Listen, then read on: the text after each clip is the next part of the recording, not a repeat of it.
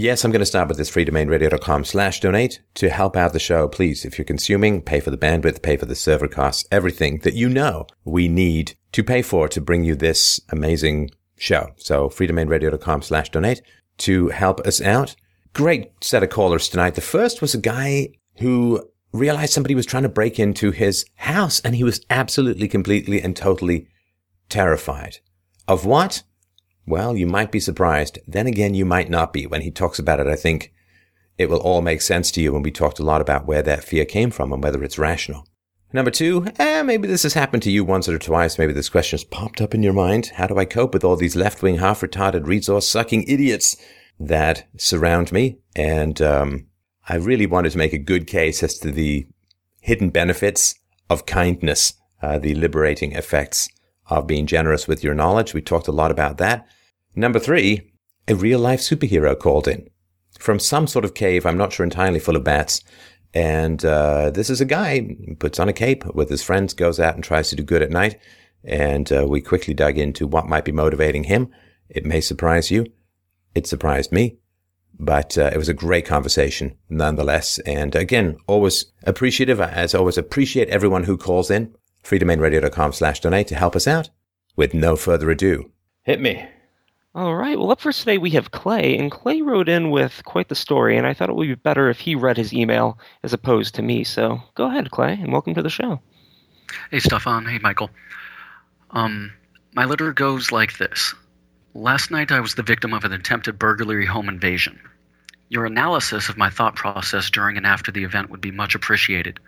I'm trying to determine why my focus and thinking during this high-stress encounter was not in regard for my safety or my property, but rather my potential incarceration of loss of rights.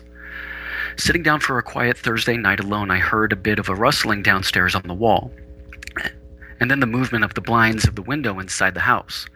Setting my book down, standing up, my mind immediately raced to determine what the sound could be. An animal inside the house trying to get out of the cold inn, an animal trapped inside the house trying to get out, but how would it get inside? With the sounds continuing and my realization that there was really only one logical reason why such a rustling would occur, I yelled out very loud and in a deep masculine tone, "Hey, hello, who's down there?" During this brief silence, and ever since, my mind's thoughts have been permanently stuck to one subject. This subject, and my realization that it is not the one that it should have been, is why I'm writing you now. What I have not been able to get over is simply this. Why was my fear not for my safety? I did not think about my personal property nor the results of possibly having to physically fight for my life within the next few moments. My fear was, and it continues to be in retrospect, lawyers and media. Because no matter what happened next, I understood that if an altercation arose, the rest of my life could very possibly be ruined, no matter what. I consider myself very fortunate that of what did actually happen next. I narrowly avoided one of so many horrible fates. And as I started to walk towards the top of the stairs, I racked around into the chamber of my sidearm handgun. This sound is very distinguishable and echoed in the quiet house. Within the next few seconds, three things happened. My phone began to ring. I took 2 or 3 steps. The door downstairs slammed shut very loudly. Deciding to answer my phone, knowing that that it would be quicker than dialing the police to inform anyone of what was happening. I lifted the phone to my left ear in a guard position, keeping the firearm pointed forward down the stairs. The phone in my left. I was reading. I was about to go down the stairs. I answered and said, "Dad, someone is breaking into my house right now." The sound of the window and blinds from the room with the door now closed were faint, but I could hear the rustling of the perp exiting the house, probably as quickly as he could. My father immediately said, "Call the police." Pausing halfway down the stairs, realizing that whomever it was seemed to be retreating, and with my father's instructions, I started backing back up the stairs. At the top of the stairs, I called the police. The sounds had stopped. The police arrived 12 minutes later, while I was told not to continue back down the stairs for my safety. I'd like to take a moment to say that when they did arrive, they treated me very well. The PD and the forensics team were awesome. Also, I had informed the dispatch that I was not in fear of harm and that I was armed, and that probably would, explain some of the delay. So, Stefan, I'd like to reiterate my question. As you could tell from the story, I was not physically afraid of the perp. I was extremely afraid, though, of what remains in my mind is certainly the wrong topic that I should have been afraid of. My thoughts raced around being arrested, being stripped of my rights, being called a racist, God forbid the perp had darker skin than I, trial by media, being incarcerated indefinitely, or some politician using my flight as an evil tool. Why is my reaction to this potential life-threatening home invasion completely political? Have I become programmed? While I should have been, thinking about exits, number of assailants, the route the perp was taking, I was thinking about corrupt politicians and the propaganda machine. Why do disgustingly political possibilities trump the potential of loss of life of me, the victim? Right. No, that's a perfectly understandable question. And I think you know the answer as to why you were having these thoughts, right? I think I understand why. The part that really upsets me is that they were the forefront, and they are what continues to be after this, altercation. I mean, just reading that letter, I'm already getting my adrenaline pumping. And the adrenaline was not pumping out of the mere fear of a physical conflict, right? A self-defense conflict or something like that. Your fear was that, let's say, a black guy was breaking into your house and you shot him. Right. What would happen then, right? Exactly. I mean, all of the fear was if I saw him at the bottom of my stairs, if he rushed me, if, these type of things I was relatively relaxed about, but I couldn't get my mind past the what ifs, the beyond that, the trifles that my family, and friends would have to go through, my picture on the front cover of a newspaper calling me a racist and these type of things. And that's what continues to be the stress of the whole situation. Well, sure. It shouldn't have been. Well, when you think about this situation, let's say that you had caught sight of the guy's forearm and it was a white guy. How would you feel? Like, how would that have affected your emotional state in the moment? I assume you're white. Yes, sir. Yes. Okay. I think it would have relaxed me a bit because many of the horrible possibilities, they would have been lessened anyways, because of obvious racial issues and such extreme situations in the media, etc. Okay, so you said it would have been lessened a little bit.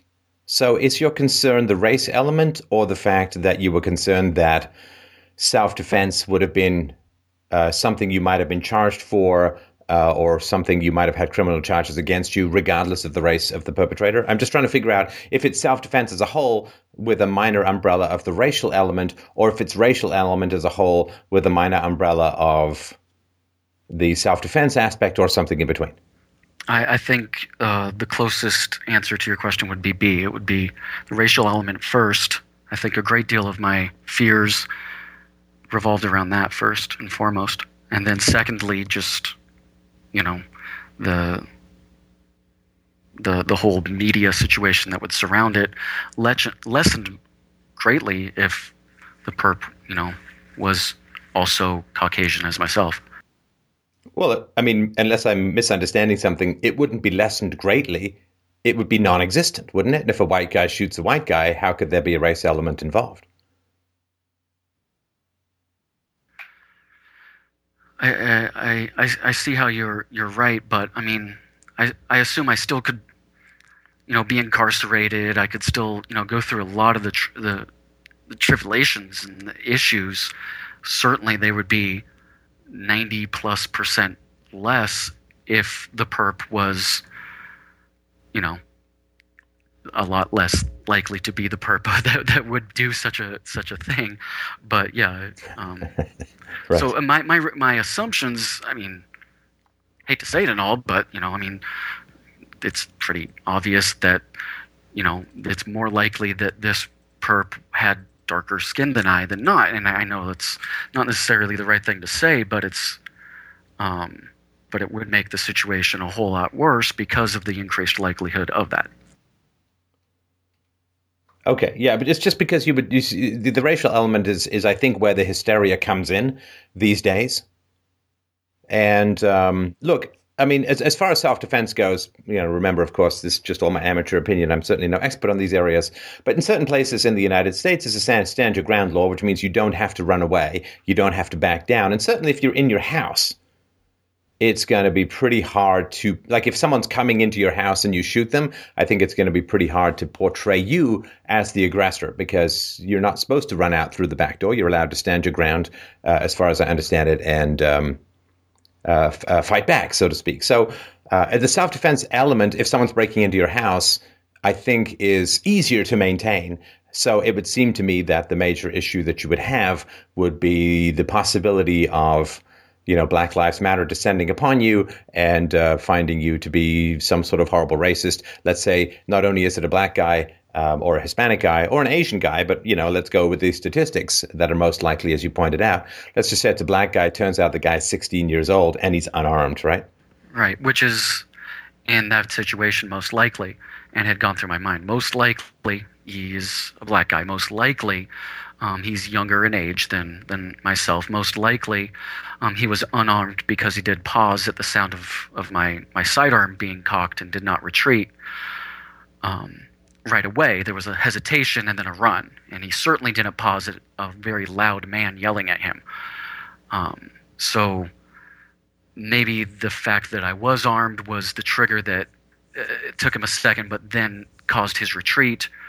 And then, so this was an aggressive person. This was likely to be, a Black Lives Matter type thing if an altercation were to occur, and then the rest of my life is ended, no matter how right I may be in doing so. Yeah, because you'll be that guy, right? Like Darren Wilson and George Zimmerman and whoever, right?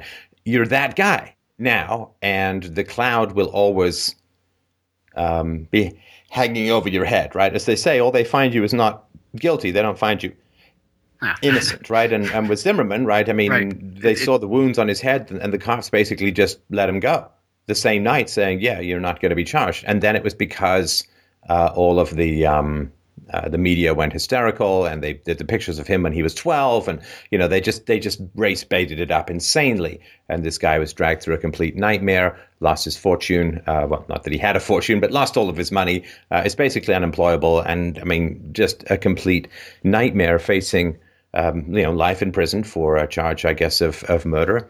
And I'm sure that there are times where he wished he'd just lay back and let Trayvon Martin finish the job. His life was over either way, just in different degrees. I mean, I can't imagine what George Zimmerman's going through today. A change of name, plastic surgery. I mean, very, very bad things. Yeah, it's. I don't know either. And Darren Wilson as well, and the guys who took down Walter Scott.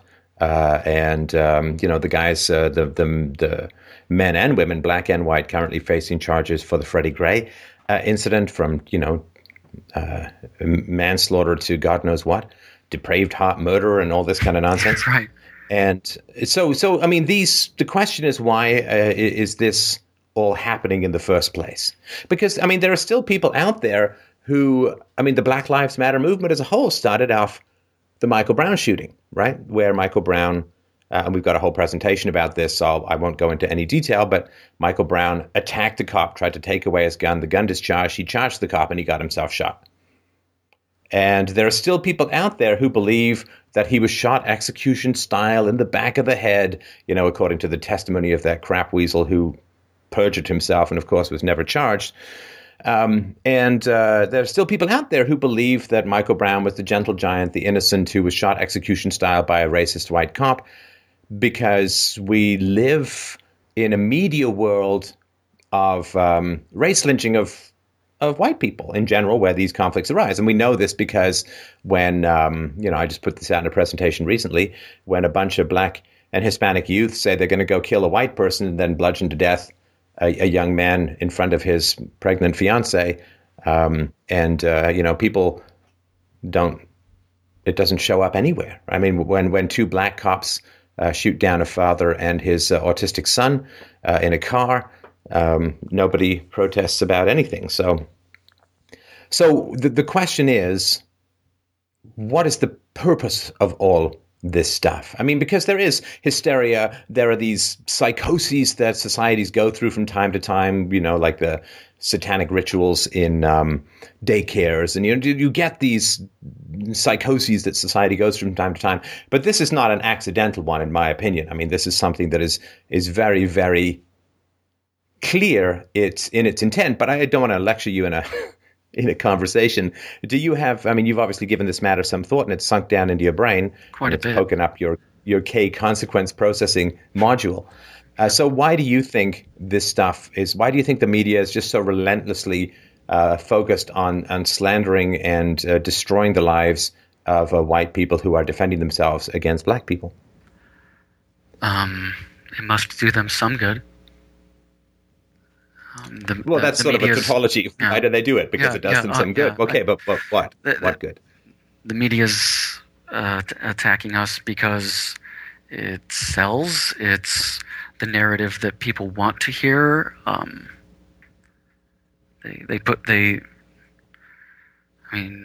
can think about it. I mean, to the degree where maybe their whole intention was to program me in the first place, so that in such a situation I am thinking about the wrong things.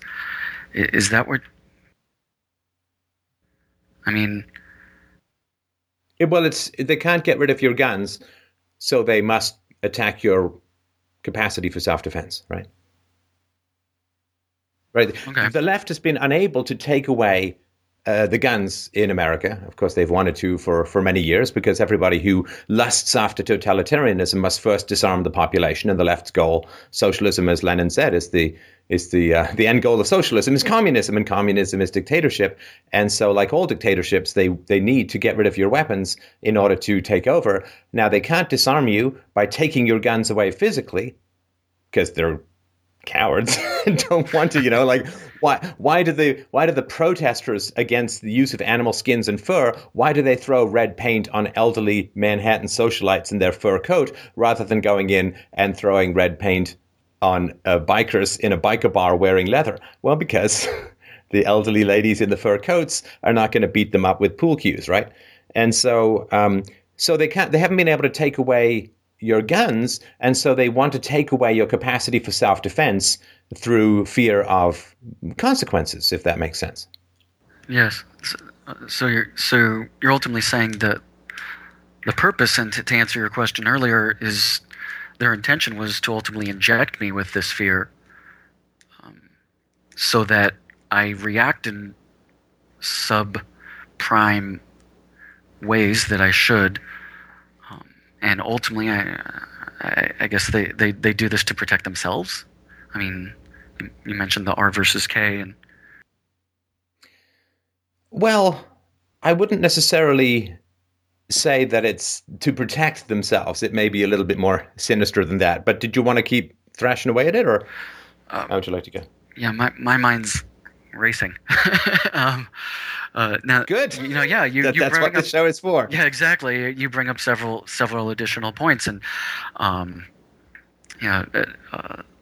with this, I mean, I in my letter I'd use the word programmed. Why am I programmed? I feel programmed. I feel that this is my thought process because it's supposed to be, but it's not supposed to be. I should been thinking about my way out. I should have been thinking about retreat and or on the flip side of the equation, maybe I should have just, well, obviously not in this situation because it ended, I mean, in my opinion, well, but I mean, it charged the assailant. No, not necessarily. It ended well. If it had ended well, then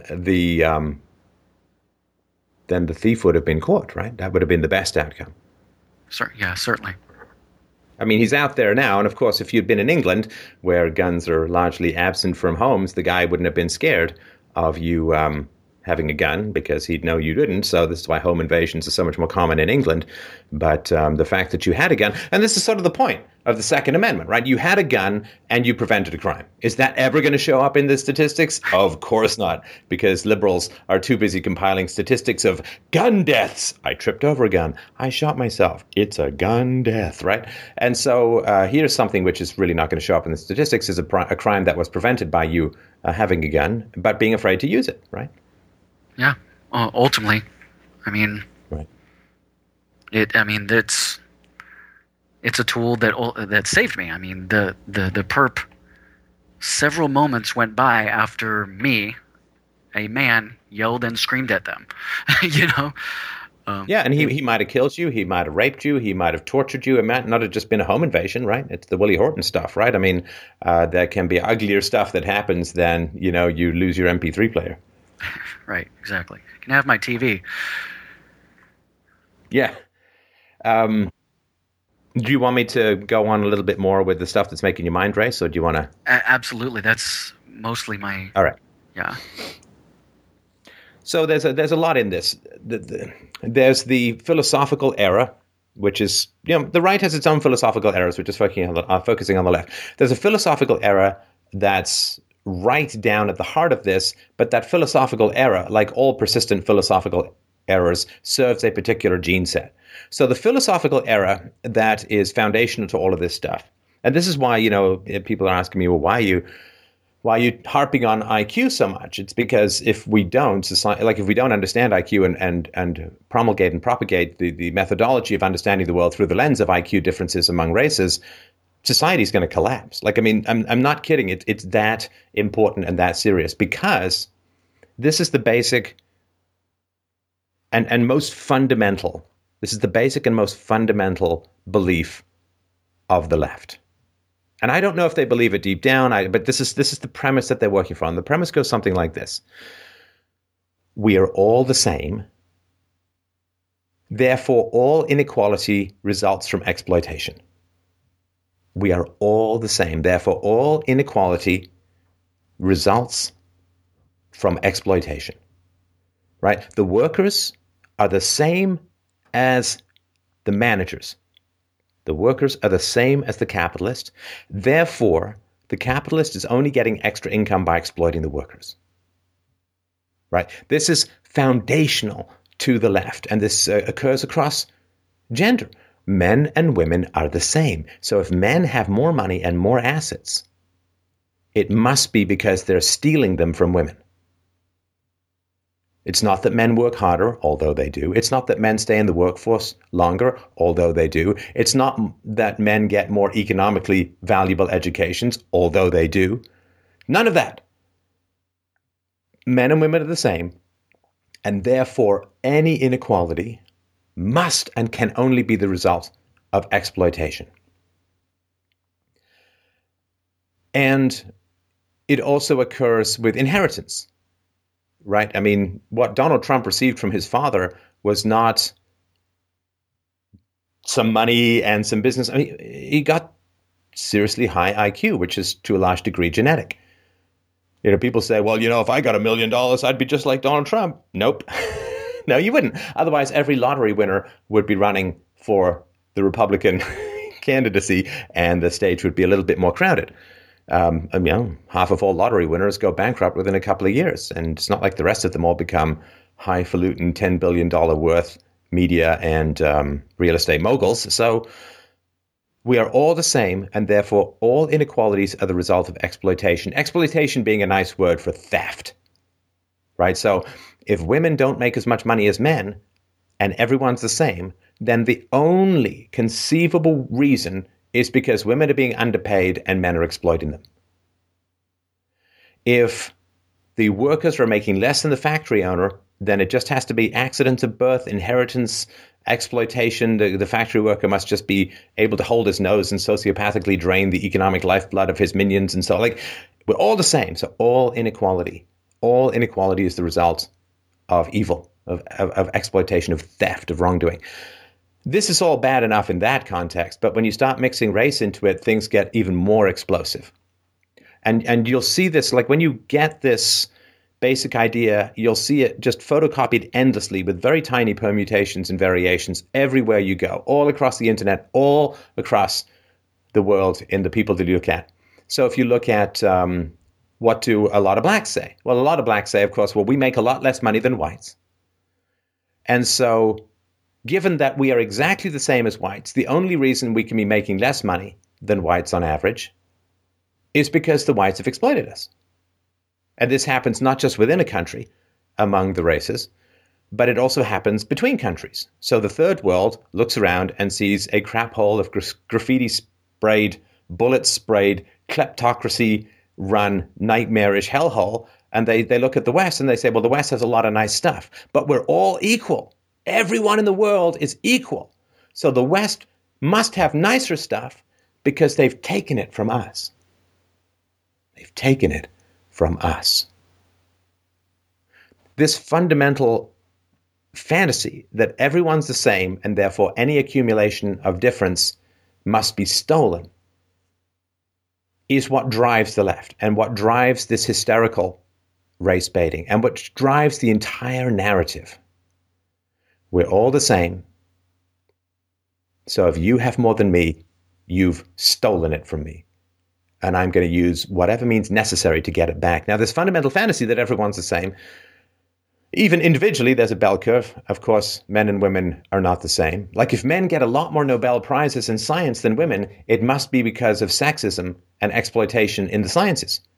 The fact that at the highest levels of intelligence, men outnumber women by a factor of 10 or 20 to 1, and the fact that most genius work in science occurs from like 20 to 40, which is the time of maximum fertility for women. A lot of them drop out to have kids, which, again, I like the fact that there are kids around. What's that great line from an old movie, Forces of Nature, with Ben Affleck and, what's her blobby? Anyway, this guy, he says, do you have any kids? No, but I see them all over. Which I think is kind of a funny line. Sandra Bullock. That's it. It's a good film, by the way. Anyway, so the fact that there are more men who take STEM, the fact that there may be some biological hardwiring that allows men to do better in science, the fact that men's intelligence at highest levels and lowest levels, to be fair, is much greater than women. Women nestle around the middle of the bell curve. Men are more stretched out at either side. The fact that the dedication required to become a top-level scientist or top-level anything means years of dedication, usually at the time of greatest fertility and fecundity for women. Like this doesn't matter. It doesn't matter because everyone is exactly the same. And so when you have disparities in society, the only explanation can be evil.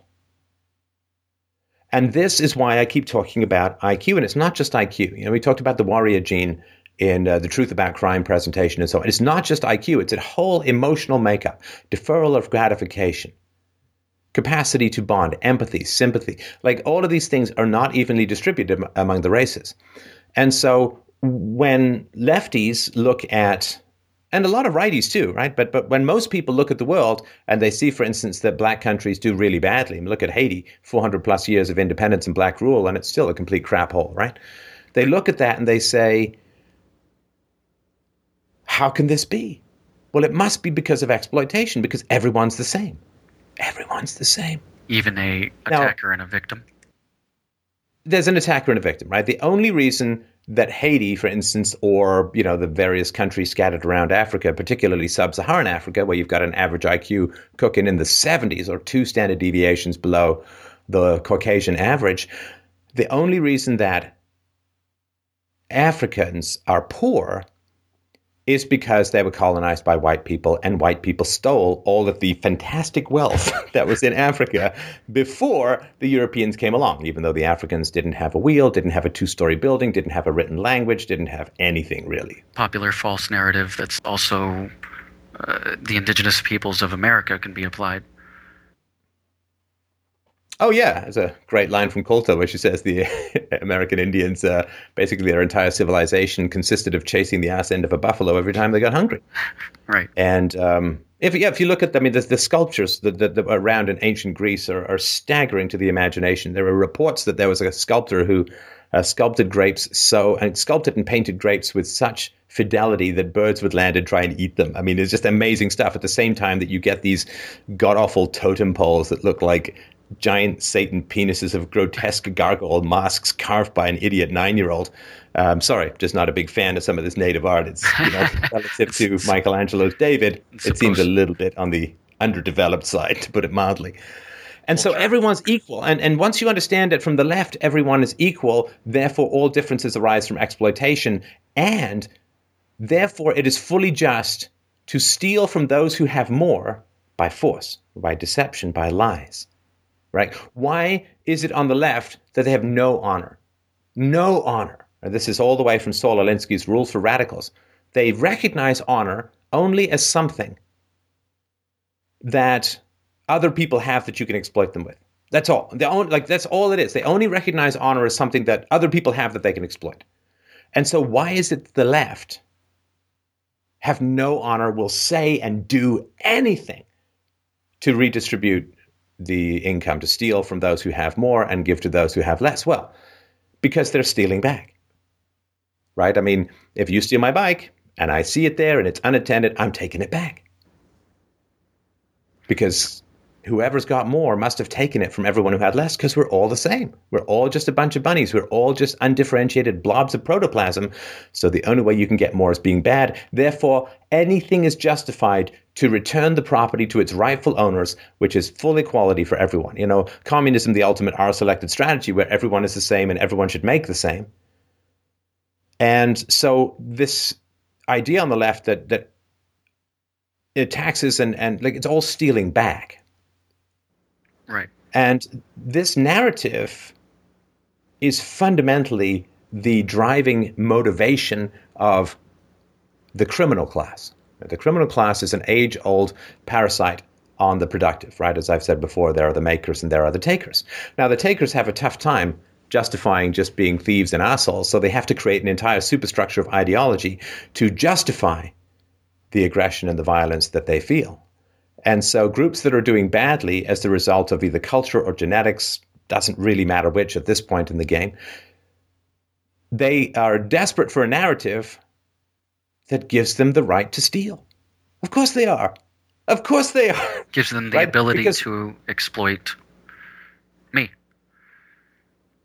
Right. And this is how we know that they know they can't compete, right? All groups that are down at the bottom, that instead of working their way up through hard work, through dedication, through savings, you know, like the Japanese did in America, like the Chinese did in America, like the Jews did in America. The Jews arrived penniless from Western Europe, and within 4 years were making the same as the domestic white population because they saved, they worked hard, they invested in themselves. So when people run to the government, they're confessing that they cannot possibly compete. They're saying that they know we're not equal. We know we're not equal. We know that we can't get it through our own merits, so we're going to run to the government. But that's shameful, right? That's embarrassing to have to run to the government.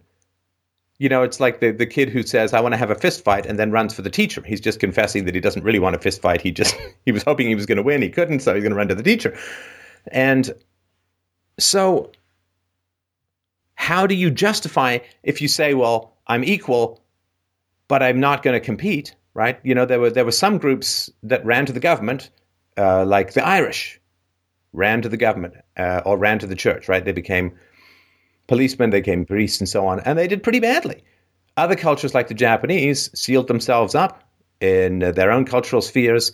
They worked hard, they got savings, they, you know, worked from dawn till dusk in these god-awful convenience stores, these little capitalist orb prisons of, you know, bad food habits for other people. And they did fantastically. And now, of course, the Asian income is in general higher than the whites, the white natives, right? Which is why Asians are like Casper the Friendly Ghost. Well, it's not even that. Casper the Invisible Ghost. You can't see Asians in racial conflicts because they put lie to the idea that whites are racist and so on, because they do better than whites. The same thing with Jews. If IQs are so great, if whites are so great at inventing tests that measure and benefit white IQ, and they're culturally biased, then why do Jews and Asians do better than whites? Because there's something a little bit more objective in IQ tests than people like to think. So if you're running to the government, you have to run and say, things are unfair, we've been exploited, and therefore we should get our money back. We want to use the government to steal money from people who have more. But that's a confession that you're not able to compete. That's a confession that you accept that you are unable to compete, and therefore you have to run to the government. And so the more you run to the government, the more hysterically you have to cry out this mantra that everyone's equal. Anyone who has more has stolen from me, and therefore I'm justified in stealing it back. And so and it becomes a vicious circle, right? Once you have this justification, you feel more justified in running to the government, which then confirms that you can't compete and broadcast that to everyone that you can't compete, which means that you're going to fall further behind because you're now addicted to the government rather than the free market, which means that you then need more justification. This is why this is all snowballing at the moment, is that minority communities that run to the government are confessing that they can't compete, which means they're going to fall further behind, which means they need to have a more hysterical justification. They need to cry out more that they're exploited. They need to cry out more that they're torn down and beaten down by Whitey and the invisible Asian overlords. And this is just going to have to play its way out until people say, oh, okay, I get it. All races and all ethnicities are perfectly equal in that they have adapted to different environments, which has given them different characteristics, and they each succeed in different ways in different arenas. And blacks and Hispanics in particular, as well as, of course, Aboriginals and a few other groups, don't succeed well in a free market environment because they adapted to something different, right? I mean, the Chinese do really well in a free market environment. Why? Because the Chinese have been running free markets off and on for a couple of thousand years, and they only kind of showed up in the African consciousness like 100 or 150 years ago. Not a lot of time to adapt either culturally or genetically to all of this. And so this hysteria is, people aren't willing to listen to the clear evidence. People aren't willing to explore the science. And so this hysteria is really dangerous. It's really dangerous for society. Because if whites are doing better than blacks and Hispanics, but everyone's equal, then whites who are doing the best in general in the world, whites must be the most evil race around, right? Because they have a disproportionate amount of the world's resources and wealth, which means they must have stolen it from brown people. So whites must be the most evil race around if you accept that everyone's equal, and therefore everyone has more is evil, while those who have the most must be the most evil. Now, interestingly, where the Chinese and Japanese fit into this is that they're not particularly prone to the guilt thing, right? They're not particularly prone to the guilt thing. And, from conversations I've had with people over in East Asia, they look at Europe and it's like, why? The Jackie Chan thing, why? Why are you doing this suicidal thing and inviting all these people in? What are you, crazy? Because the pathological altruism of white people, which we've talked about before, and we had Barbara Oakley on to talk about it as well, means that they're susceptible to this misguided sympathy. And this is what Ayn Rand talked about, the dangers of altruism, right? This misguided sympathy, or the idea that, well, I guess, white people did wrong to blacks through slavery. Absolutely. Yeah, it was some bad stuff. I don't see what relevance it has to world history as a whole, because white slavery was a tiny blip in world history, let alone the world history of slavery. And the white Western European Christians were the group that ended slavery around the world. So they should be getting the cheers for everyone who hates slavery, should be cheering the white people for ending it. But that's not how it's playing out, right? What's playing out is that white people are endlessly condemned. And so you have a criminal class that needs to justify its continuing predations upon those more successful than itself, said predations being a confession of impotency and an inability to compete. And that criminal class has really got its teeth deep into the neck of civilization. And by criminal class, I'm not talking about any particular ethnicity, right? There are base whites, noble blacks, as a whole mix. I'm just talking about the particular ideology. And there's no secret that the leftists pander to Hispanics and blacks and women. There's no question about that. That's just a political fact pretty much all around the world, particularly in America, although to some degree true in Canada as well. But what they're doing is they're enabling a criminal class. Now, a criminal class, what do they want? Well, they want the government to do the stealing for them, of course, right? Because the criminal class is usually the cowardly class. And they want to disarm their opponents, because the criminal class can't flourish if the opponents, their prey, is well-armed and confident in its ability to defend itself. As the old saying goes, it ain't so much fun when the rabbit's got a gun, right, hunting. And so they need to disarm their prey so that the criminal class can flourish. I mean, clearly, right? And so this whole process where the media destroys the lives of anyone who tries to protect themselves, well, that only works on case-selected people, because our selected people don't really give a crap about consequences. Whereas case-selected people have all this sensitivity and worry about the future and look down the tunnel of time to see what the outcome of certain things are. I mean, did you think the guy trying to break into your house, whatever ethnicity he may have been, do you think that the guy trying to break into your house was thinking about the long-term consequences? Like, I had a friend when I was younger who, took unemployment insurance for a month or two, and he's like, oh man, I got to stop. This is like, I'm not looking for work. I'm just, I'm not looking enough for work. I gotta just cut myself off, because this is just like making me stupid. I'm sitting on the couch playing Nintendo, and I've got to get. So he voluntarily kicked himself off and went out and got a job and had a successful career in life and all that. But it's just looking down through the tunnel of time. But that takes a certain amount of intelligence, a certain K predisposition, and so on, to look down through the consequences. And so it's not like the people who are the criminals are really caring about consequences or looking down through the tunnel of time. They're probably cooking at IQ 80 to 85 and significantly abused childhoods and warrior genes all over the place. And this is not specific to any particular race, but is not exactly evenly distributed across all ethnicities. So they're not thinking down the roads and thinking down the tunnel of time. And so they want to disarm their enemies. And they know that case-selected people care about consequences. And so it only takes a few examples, right? It only takes a few examples for case-selected people to change their behavior, right? Which is what you're looking at, right? You're looking at George Zimmerman, maybe even Michael Slager, the guys who took down Walter Scott. You're looking at a bunch of people. With fear. I'm sorry? And that's fear when I look at so you're looking at those people and saying, well, those smoking traitors, I better negotiate and navigate those. And that's exactly how case-selected people have to survive in a harsh climate where you're going to get eaten alive by old man winter. You only have to see one family starve to death by eating their seed crop, and that gets seared like a brand into the brain of the case-selected people. So you only need a few examples. And of course, if the criminal classes didn't need, like, I have put this nicely. Forget the political correctness.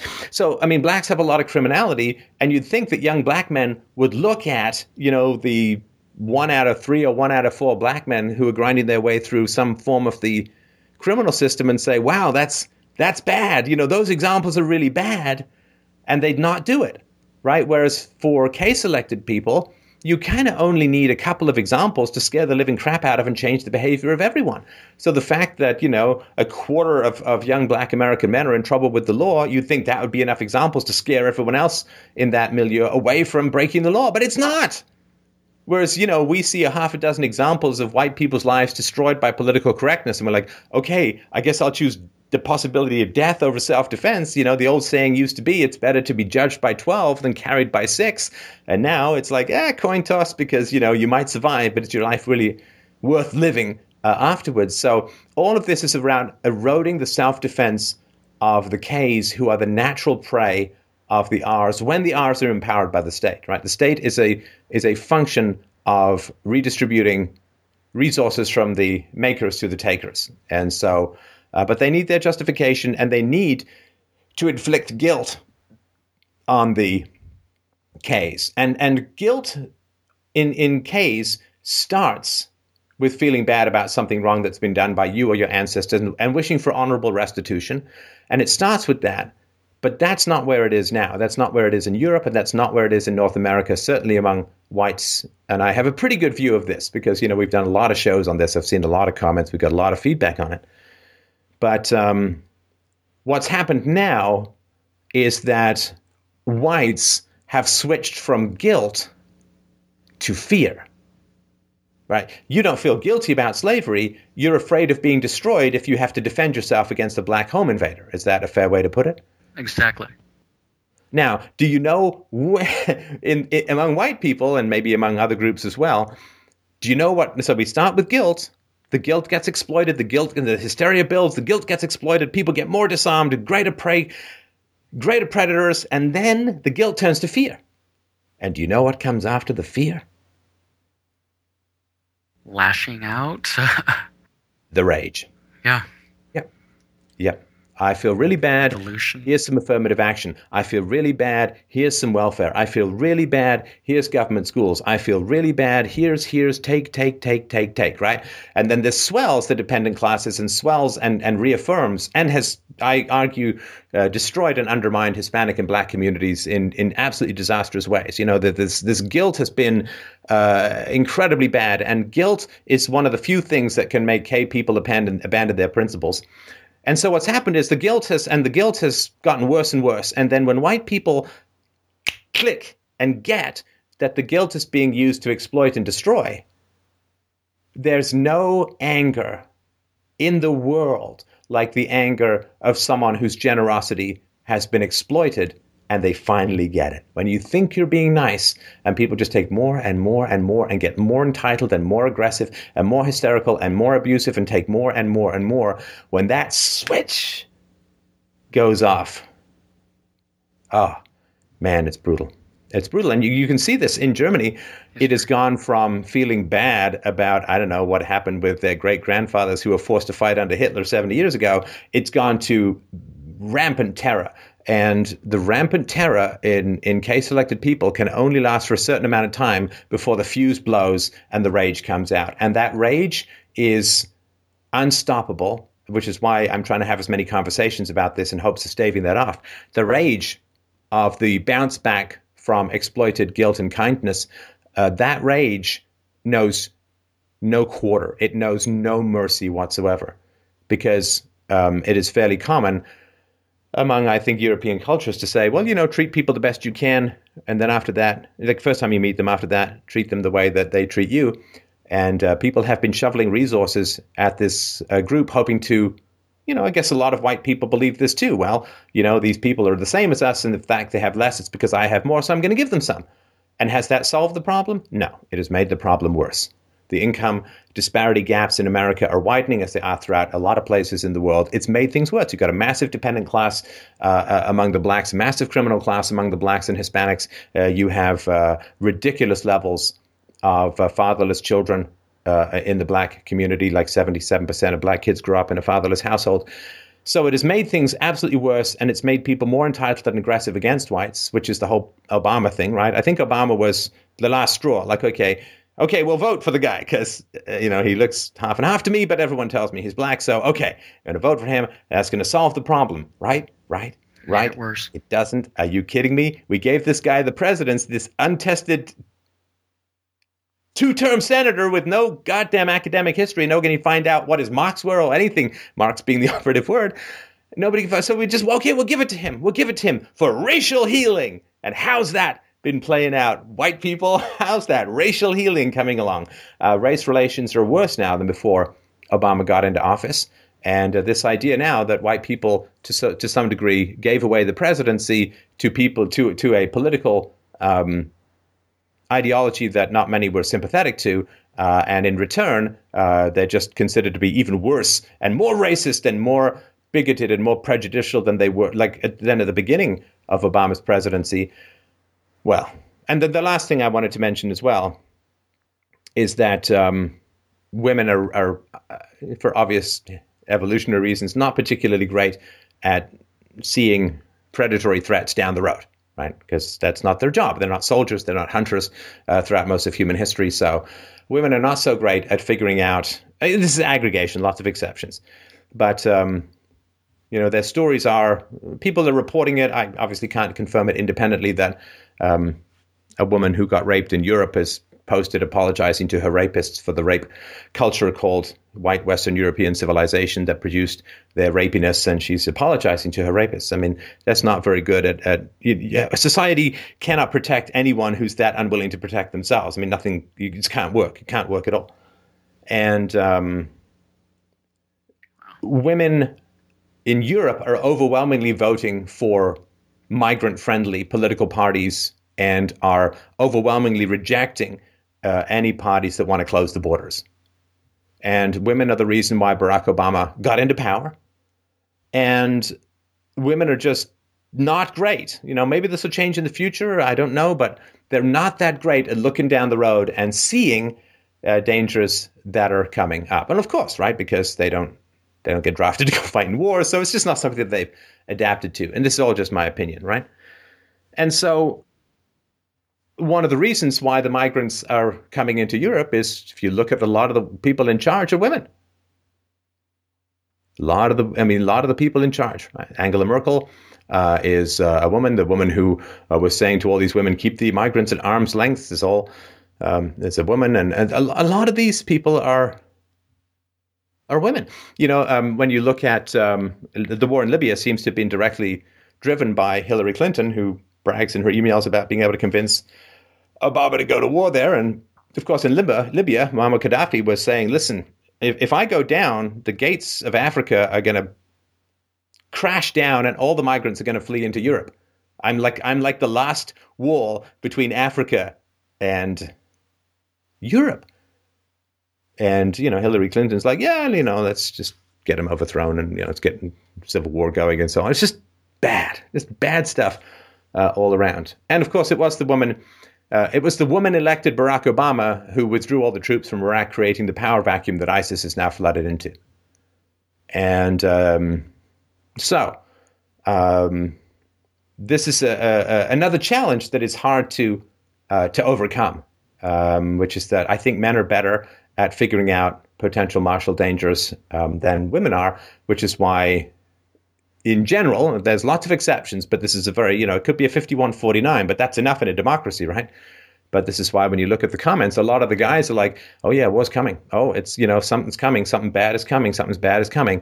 And the women are like, oh, they'll be fine, they'll integrate, they'll adapt and so on. And, sorry, ladies, fantastic strengths that women have, but figuring out the potential martial results of disastrous demographic policies is not one of them, in my opinion. So that's sort of a very big picture overview of some of the factors I think that are leading to where you are. Does that make any sense to you, or am I completely talking out of my earlobe? It makes a lot of sense. I mean, it's basically legitimized my fears themselves. I mean, I don't know if I just needed to hear it from someone else saying that, yeah, my assumptions of the race of the perp were not, wrong. They're not wrong of me. If you were a betting man. Yeah, right? If I was a betting man. But not that they were wrong, but they were also not wrong of me to assume them. And not wrong of me to assume the next step if an altercation were to. So I feel better because I don't feel like I was thinking the wrong thing at the time. I was legitimately... No, it's not paranoia. It's not paranoia. Sorry, just one other thing I wanted to mention too, which is that the general idea that the criminal class, of course, wants to paralyze the cops. They want the cops to be avoidant of the situations which would hamper the criminal classes' freedom of movement, freedom of theft, freedom of violence, and so on, right? And of course, in the black community, there are lots of fine, upstanding blacks who are being preyed upon by other blacks, right? I mean, the crime within ethnicities tends, of course, to be greater than crime between ethnicities for reasons of proximity and so on.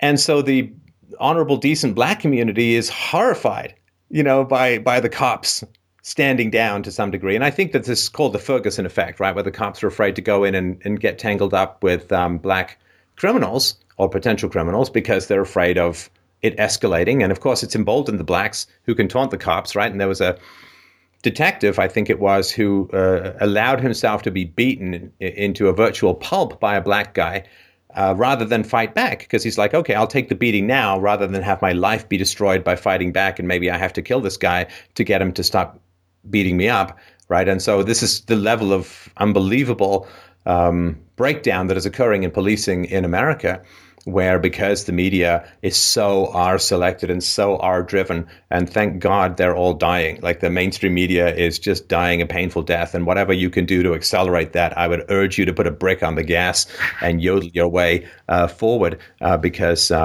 I was just reading about Canadian newspapers are just, it's so bad that they're thinking of running to the government for help. Oh, God.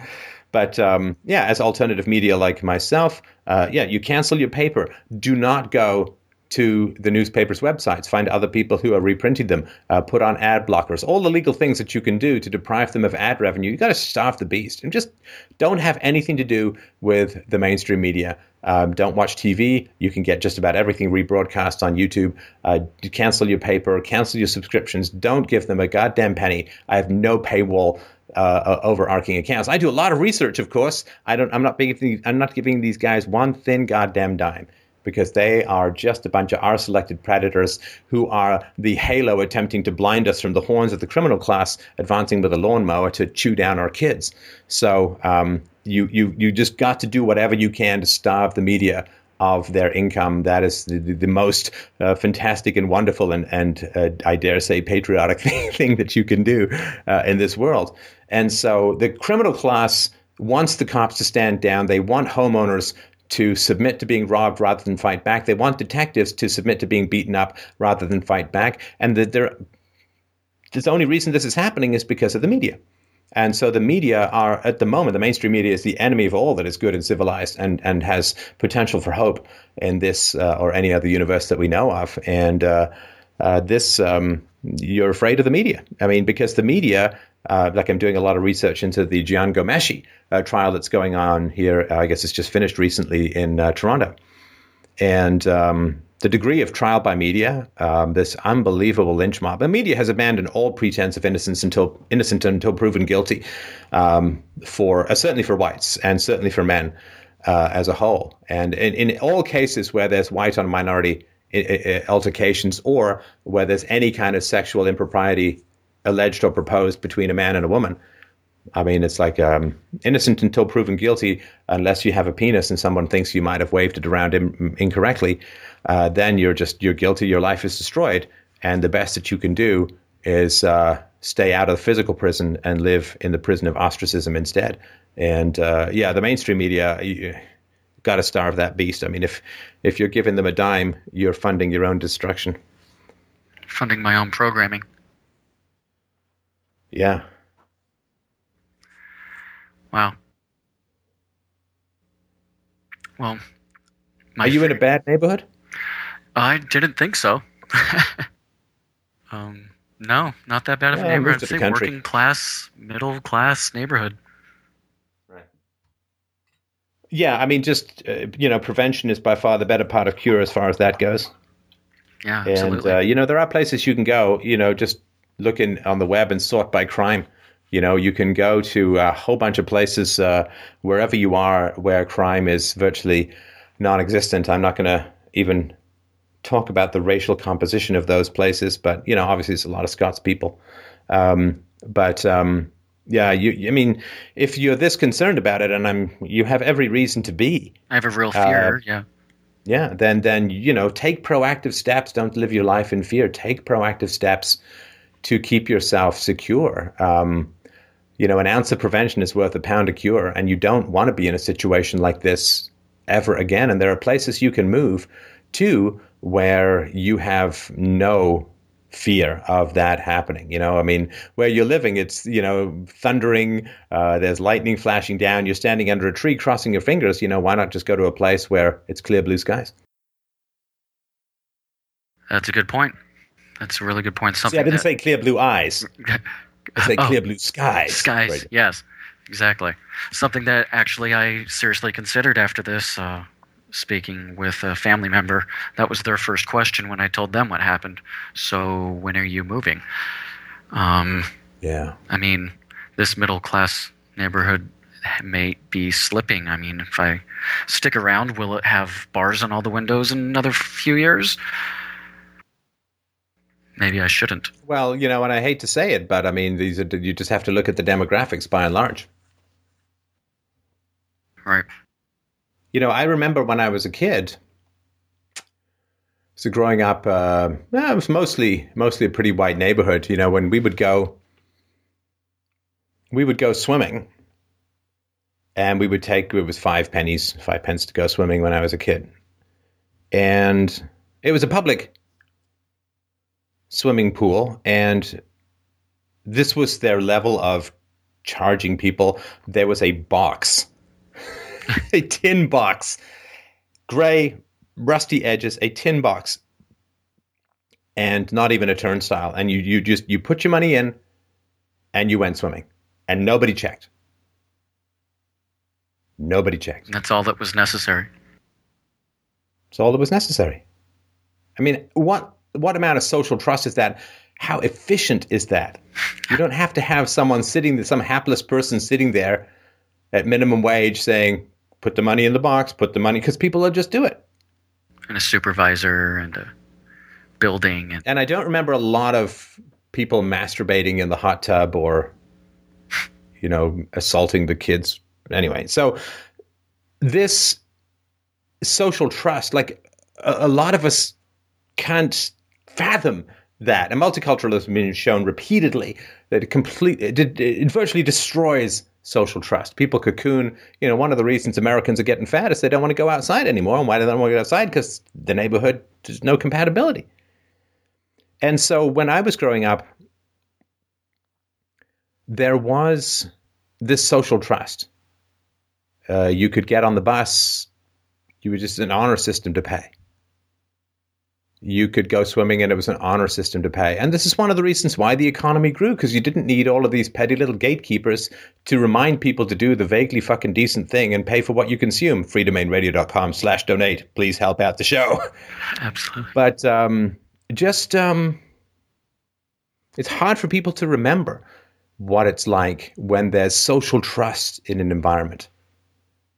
When all your kids can intermingle and they all pretty much share the same values, and it's not complicated to talk to your neighbors, and you don't need gatekeepers for people to get on the bus. People get on the bus and they'll pay to be on the bus. And you didn't need ushers. You could just go to see a movie and to put your ticket in the little box, and you didn't need all of these stupid little gatekeepers. And so the economy could grow because people were off doing something productive rather than being the tiny little social nags that you need when social trust disintegrates. But there are places where you can go where you can leave your doors unlocked at night. There are places where you can go where you don't need to lock your car. There are places where you can go where you can leave valuables, so to speak, like bikes and all that. Just you leave them out front in your yard. There are places where you can go for a walk at midnight, whistling, checking your phone without thinking that you're like a guy in a World War I trench smoking a cigarette. You're going to attract a sniper or someone's going to just grab your phone. There are places where you can go and feel perfectly secure in the world. And your neighbors are never a source of stress. There's never people. You're never afraid of footsteps behind you at night. You're never afraid of the rustling against your Venetian blinds. It's just going to be a squirrel or a tree. People will help you out. And, you'll shovel each other's walk if the people are away, taking each other's mail. Everything's great. There are places where you can go. They're getting rarer, tragically. But there are places where you can go where social trust is so high that it literally feels like you kind of died and gone to heaven, as far as having to reorient your somewhat paranoid city-dwelling existence, right? You don't need the radar. You don't need the antennae. You don't need the, hey, did you hear something? Did you hear something? Was somebody stepping on a twig? Hey, what's going on? Right? I mean, you don't need that. You don't need that. And those are places to look into. Quality of life is really, really, really important. And what would it be like for you, Clay? What would it be like for you if you had no fear of criminality? Stress, blood pressure, time saved. Yeah, it would change. And then through all that, so many other aspects I'm sure would be much more comfortable in my life. I can't even imagine how many different ways it would improve if I didn't have to think about, is the garage door closed? Are you sure is the garage door? Maybe I should circle the block and make sure the garage door is. Well, while I circle the block, should I, see if that one creepy neighbors look, that type of thing. Yeah, have you ever done that where you drive away and you can't remember if you closed the garage door and you're like, it bothers you for the day, right? Yeah, absolutely. Or did or did I leave a window open? Is somebody going to climb through? Or, well, obviously. Absolutely. Happens. Right. Probably affects me all day at work. Yeah. Yeah. Yeah, look, there's a reason why people don't live in Detroit anymore. It was a white city, and now it's not. And it's sad. I wish the planet were different. I wish evolution were different. I wish everybody was equal. Well, not necessarily everyone was equal, but I wish the bell curve was evenly distributive of abilities across all ethnicities. But, if wishes were horses, beggars would ride. We have to deal with reality. I wish you could have a pet tiger, but apparently you can't. Right. According to Siegfried and Roy. And so what does it mean for you to not have to scan, to not have to feel uneasy? What if you didn't even need to lock your car? What if you could leave your car windows rolled down and your wallet on the armrest all day and not give it a second thought? And utterly surround myself with that type of environment, not just the persons I choose to associate with when I go out, when I talk to people at work, but completely surround myself with those people, that type of people. Yeah, I mean, there is the basic question, why do men die, I don't know, 7 or 8 years before women do? And part of it, I think, is because men are attuned to danger, and men live in areas where there is less comfort in a lot of places. And again, I don't think women, it bothers them as much for a variety of reasons, although it certainly can in particular neighborhoods, right, where they're afraid to walk out at night and so on. But I wonder the degree to which, healthcare costs will diminish. It's important to build a minimum stress life, particularly if you're interested in, say, improving and changing the world at the expense of the criminal class and the abusive class and the mean gang, as my daughter would call them. And so I think it's important to try and get as comfortable and happy and peaceful and secure an environment as humanly possible. And so just have a look. Just have a look. And according to some of the research that I've done in an unrelated matter, the top 10, and we've got some of this data in The Truth About Crime, but the top 10 most dangerous cities, have a high ethnic population. Again, who cares fundamentally what the cause is? Is the lion chasing you because it's hungry or playful? I don't really care. I'm not going to affect my decision to run like hell. And so you may just want to, and it's not about being around white people. You be around Asian people, commit crimes even less than white people do, and seem very friendly and positive people. Of course, as a software guy, I had a lot of Asians apply and worked with a lot of Asians, and fantastic, fantastic people. But yeah, it's something to think about. I mean, because if something does happen, I mean, you really will kick yourself, right? Yeah, I mean, if it happened again, I couldn't imagine how horrible I'd feel, or if it happened to someone else when they're home. I mean, that quality of life, that level of social trust that could be gained relatively, inexpensively, cost of time moving and or such is a lot less than any trial by media and or other harms that could arise.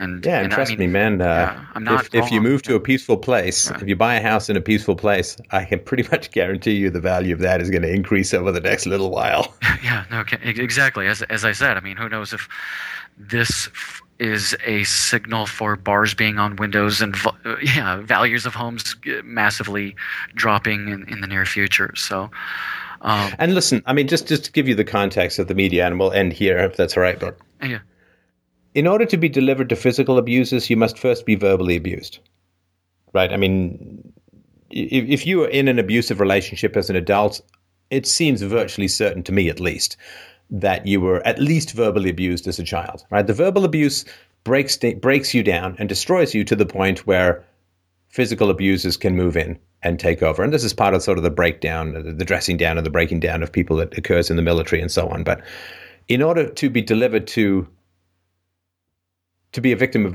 physical violence, you must first be verbally abused. And we're in the later stages, I believe, of the verbal abuse of the media delivering whites and Asians up to the physical abuse of others. That is it's a heinous and hellacious thing that is occurring. And, the people in Europe that I've talked to both privately and on this show, they're scared of the migrants, but they're terrified of the media. They're scared of the migrants, but they're also terrified of everyone around them, judging them as, Nazi, racist, white supremacist, KKK monster who wants to kill 6 million XYZs, right? And that aspect of things is really, really important. The mainstream media is a series of shrieking, harpy verbal abuses aimed at disarming, disemboweling the self-confidence of Caucasians so that we will pay people to leave us alone. I mean, it's a verbal shakedown. And, there's that old thing from Pulp Fiction, like a man robbed a bank with a phone because he was talking about having kidnapped the bank manager's kids. Well, you can rob an entire civilization with typing. Well, thanks very much, Clay. I appreciate that. Let us know how it goes, if you don't mind. Just let us know if and when you decide to move camp, and let us know how it goes if you do. Will do. I'll stay in touch. Thank you very much, Stefan. Thank you. Thanks, Clay. I'm glad it worked out for you. All right. Up next is Evan. Evan wrote in and said, "How do I cope with all these left-wing, half-retarded, resource-sucking idiots? I feel like Neo being violently thrown into the real world of truth and reason, and everyone around me is still in the Matrix. I'm so very excited about these new ideas and beliefs, and I want to share these with people, but I am often met with extreme opposition. Everywhere I seem to look, there are more lies and more socialist propaganda. Maybe I am letting it get to me too much. Any wise words of wisdom for this newly initiated Freedomain Radio listener?" That's from Evan. Hey, Evan, how you doing? Good, Steph. How are you doing? Well, thank you very well. Swimmingly. All right, do you want a rant or do you want a conversation? I will let you choose. Well, more of a conversation, I guess. I just, I guess to expand on that just a little bit, I started listening to your show probably about 6 months ago now, and it kind of reaffirmed some beliefs I've always kind of held, and then it's kind of changed my mind on a lot of different things as well.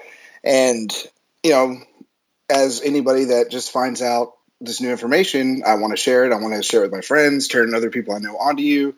And hey, everybody, I've got some cool new truths for you. Let's play.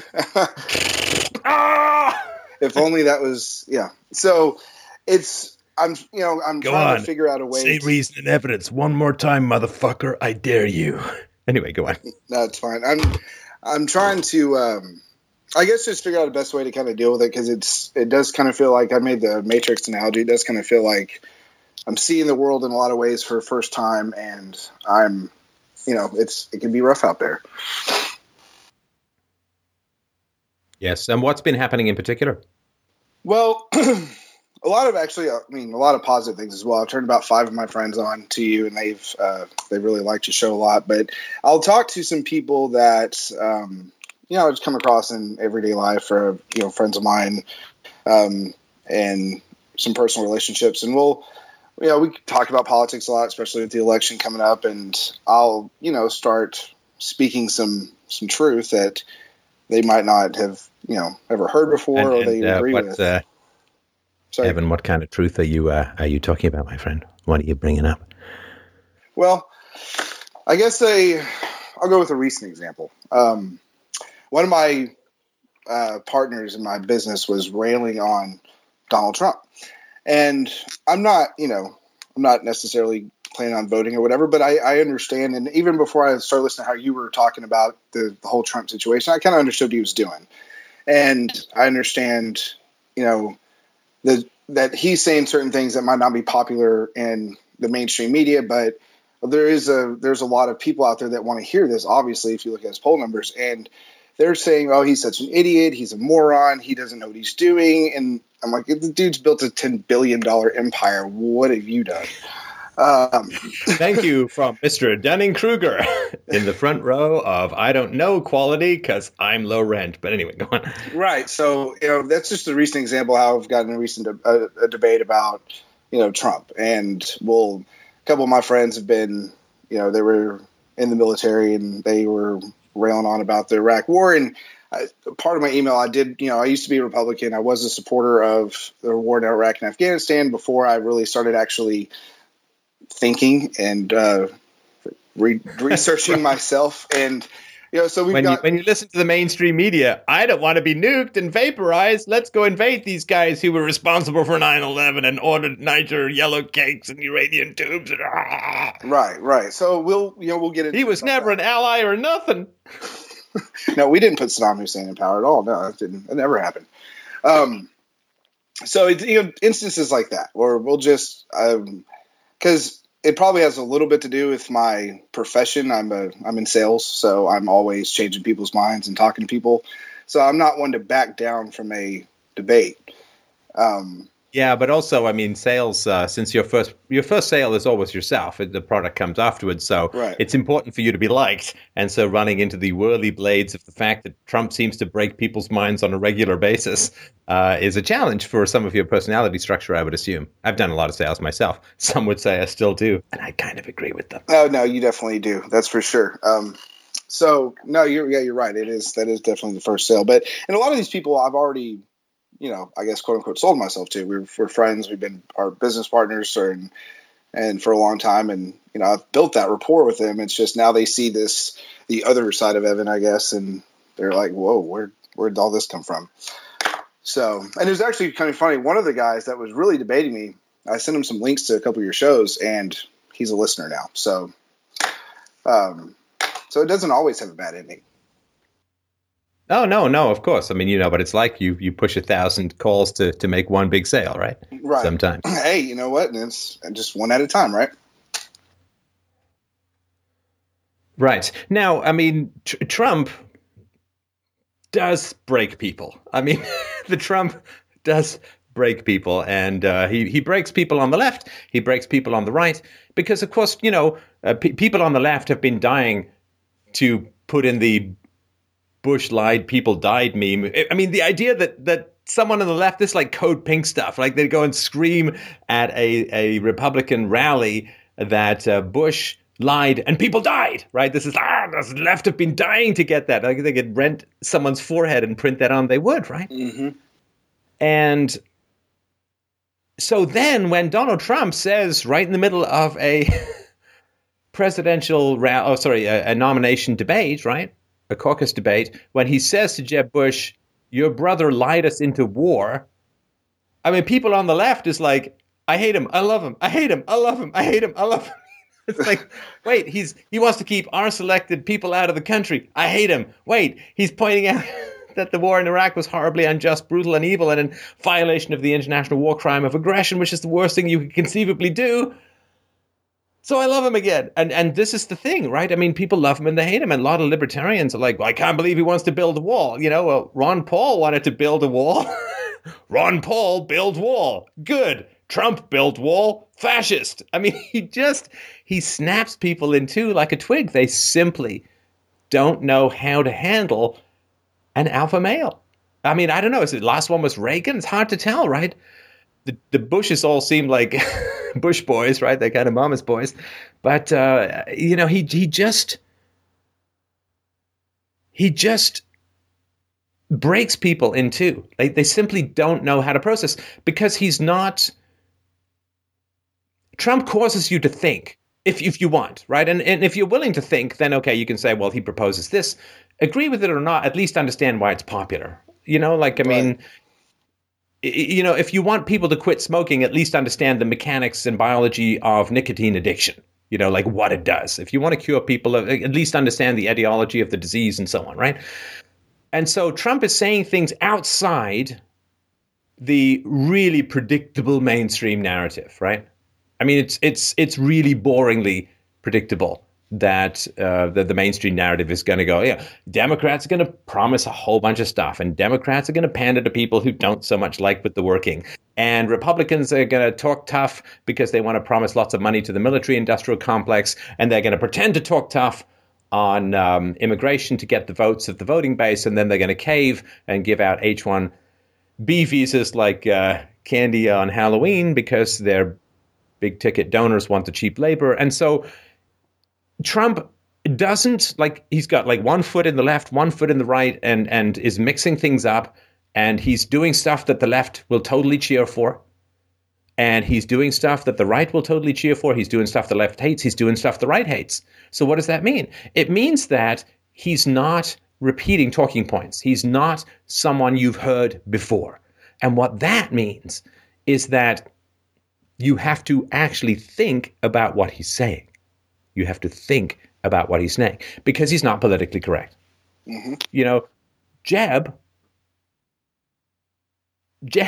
he's like Cher, he's like Sting, he's like Madonna. He's like, the last name is so toxic, it has to be erased. I'm just a one-syllable cuck now.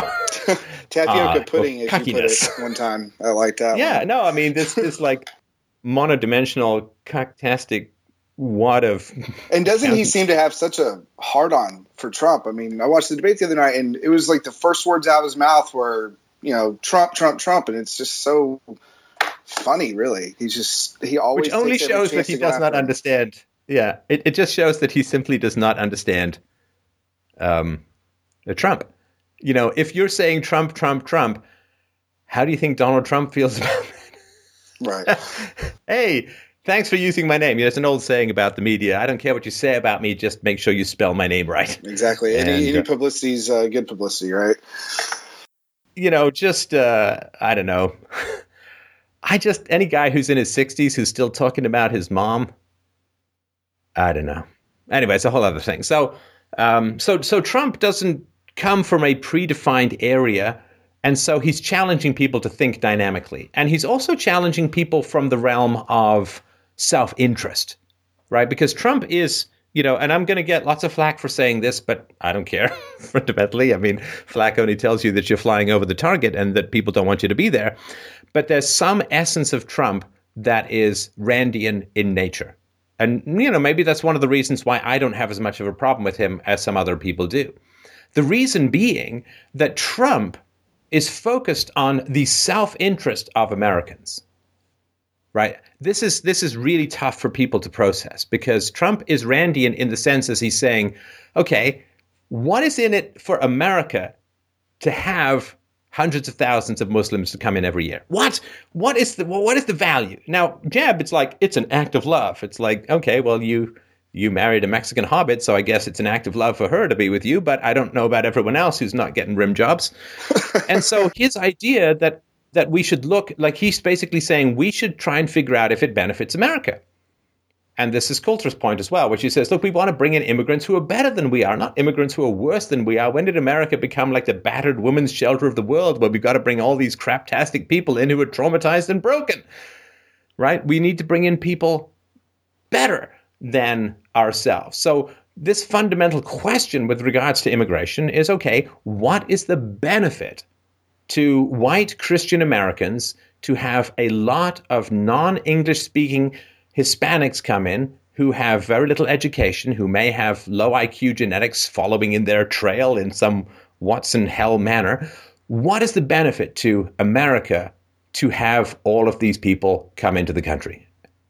And, you know, just look at welfare usage, right?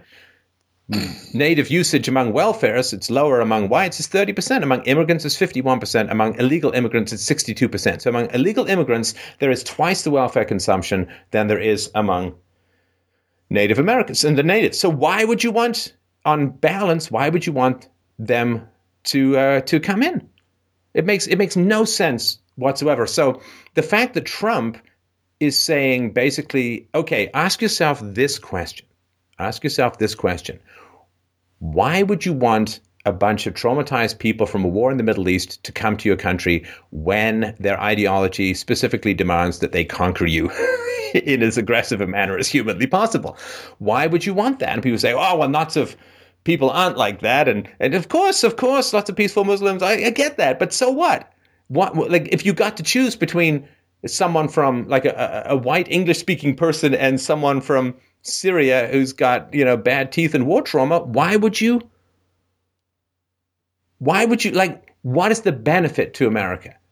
So this idea that America, and this is sort of the guilt-ridden thing I was talking about with the first caller, America's rich, therefore it must have stolen all the money from the other people and stolen all the resources from all of those wonderful 17th century sub-Saharan capitalist overlords who just had glittering castles and cathedrals of floating cities like Lando Calrissian should be the mayor. Hey, see, I worked in a color reference there. Anyway, so Steve Jobs. Sorry. Likes typing stuff for me. Yeah, because he's the son of a Syrian immigrant or whatever. But anyway, so Trump is basically saying, okay, well, if we're going to negotiate trade deals, we should negotiate trade deals to the benefit of the United States. And what is the value of H-1B visas, like all of these people coming in and undercutting Americans' income? What is the value of having all of these people come in and undercut salaries, particularly of lower income workers? I mean, it's particularly harmful to the blacks, which is why a lot of the blacks are supporting Trump, because all of the people coming across the border are driving down the price of wages for lower skilled people, of whom the blacks are disproportionately represented. So he's basically saying, okay, ask yourself, look in the mirror, throw aside political correctness, throw aside white guilt, throw aside the eternal obligation, the white man's burden to make the whole planet better and so on. Just in the dark of night, 2:00 in the morning, pad into your bathroom, switch the light on half, look into your bloodshot, roomy, white guilt-ridden eyes, and say to yourself, what's in it for me? What's in it for me? What's beneficial for me? And this is really dangerous, right? Because, again, with reference to the first caller, the parasitical classes rely on guilt to make it efficient, because they don't want to come and take stuff from you by hand, right? Like with the first caller, you might have a gun. It's not very comfortable, right? And so they need you to feel guilty. And so when the maker class of every ethnicity, when the maker class says, well, wait a minute here, let's pretend just for a moment, I don't feel a shred of guilt. And it's true. Listen, I don't feel any guilt about slavery. I don't feel any guilt about the oppression of blacks. I've hired blacks. I've worked with them. I have no guilt about any of this stuff. And so what if you don't feel any guilt? Then the next question is, okay, well, if I'm not doing a particular action in order to assuage or take off my shoulders this crushing burden of white guilt, what's in it for me? How is it better for my kids if there are now 10 new kids who speak 8 different languages in the class? Like, how is that good for me as a taxpayer? How does that enhance the quality of my children's education? Now, of course, what you get back with multiculturalism is a strength, diversity is a value, multiculturalism is right? And it's just a chant. It's a chant that's supposed to just make you go, okay, I guess I'll believe you. But the moment you ask for evidence, okay, outside of music and outside of food, what's the benefit, again, of multiculturalism? Well, nobody can actually answer you. So that issue is pretty important. So Trump is really, really tough for people, because this is what he said, when Megyn Kelly tried to take him on at the beginning with his "you hate women" stuff, or "you're a misogynist" or whatever. He said, listen, Megyn, I don't have time, and neither does America have time for total political correctness. And that is political correctness is a way of getting you infected with guilt so you don't ask yourself, what's in it for me?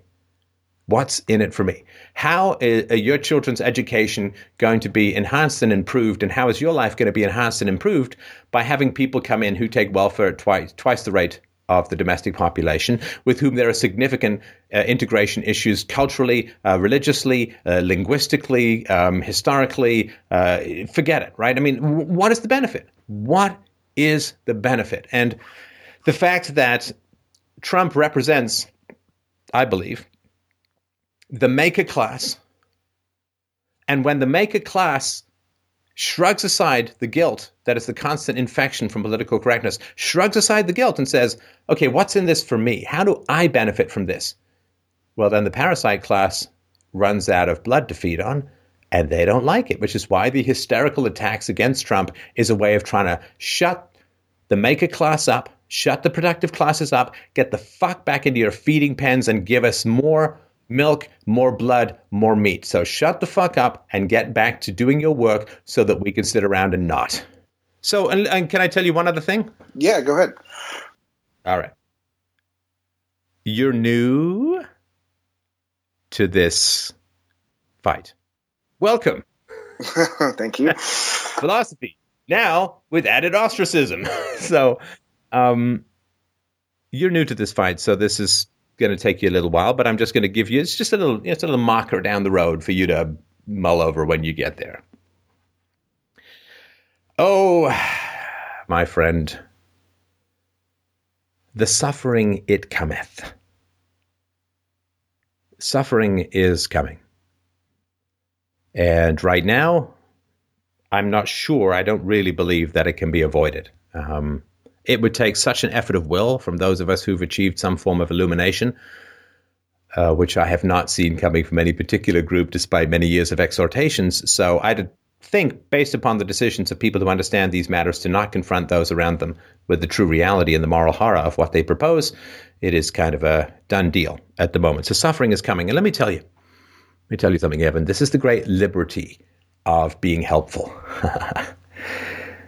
Being helpful to other people. Now, being helpful to other people, giving them the truth, giving them the evidence, giving them the reason, accelerating their understanding, handing out all the free goodies that lifetimes of dedicated work have produced in you and me and others is wonderful. Because it has one of two outcomes. Either people listen to you and accept the reason and evidence behind what you say, or, improve what you're saying by bringing better reason and evidence, which is a very productive conversation. So they're going to listen to you, in which case they join you in the fight to free the world from delusion and predation and so on.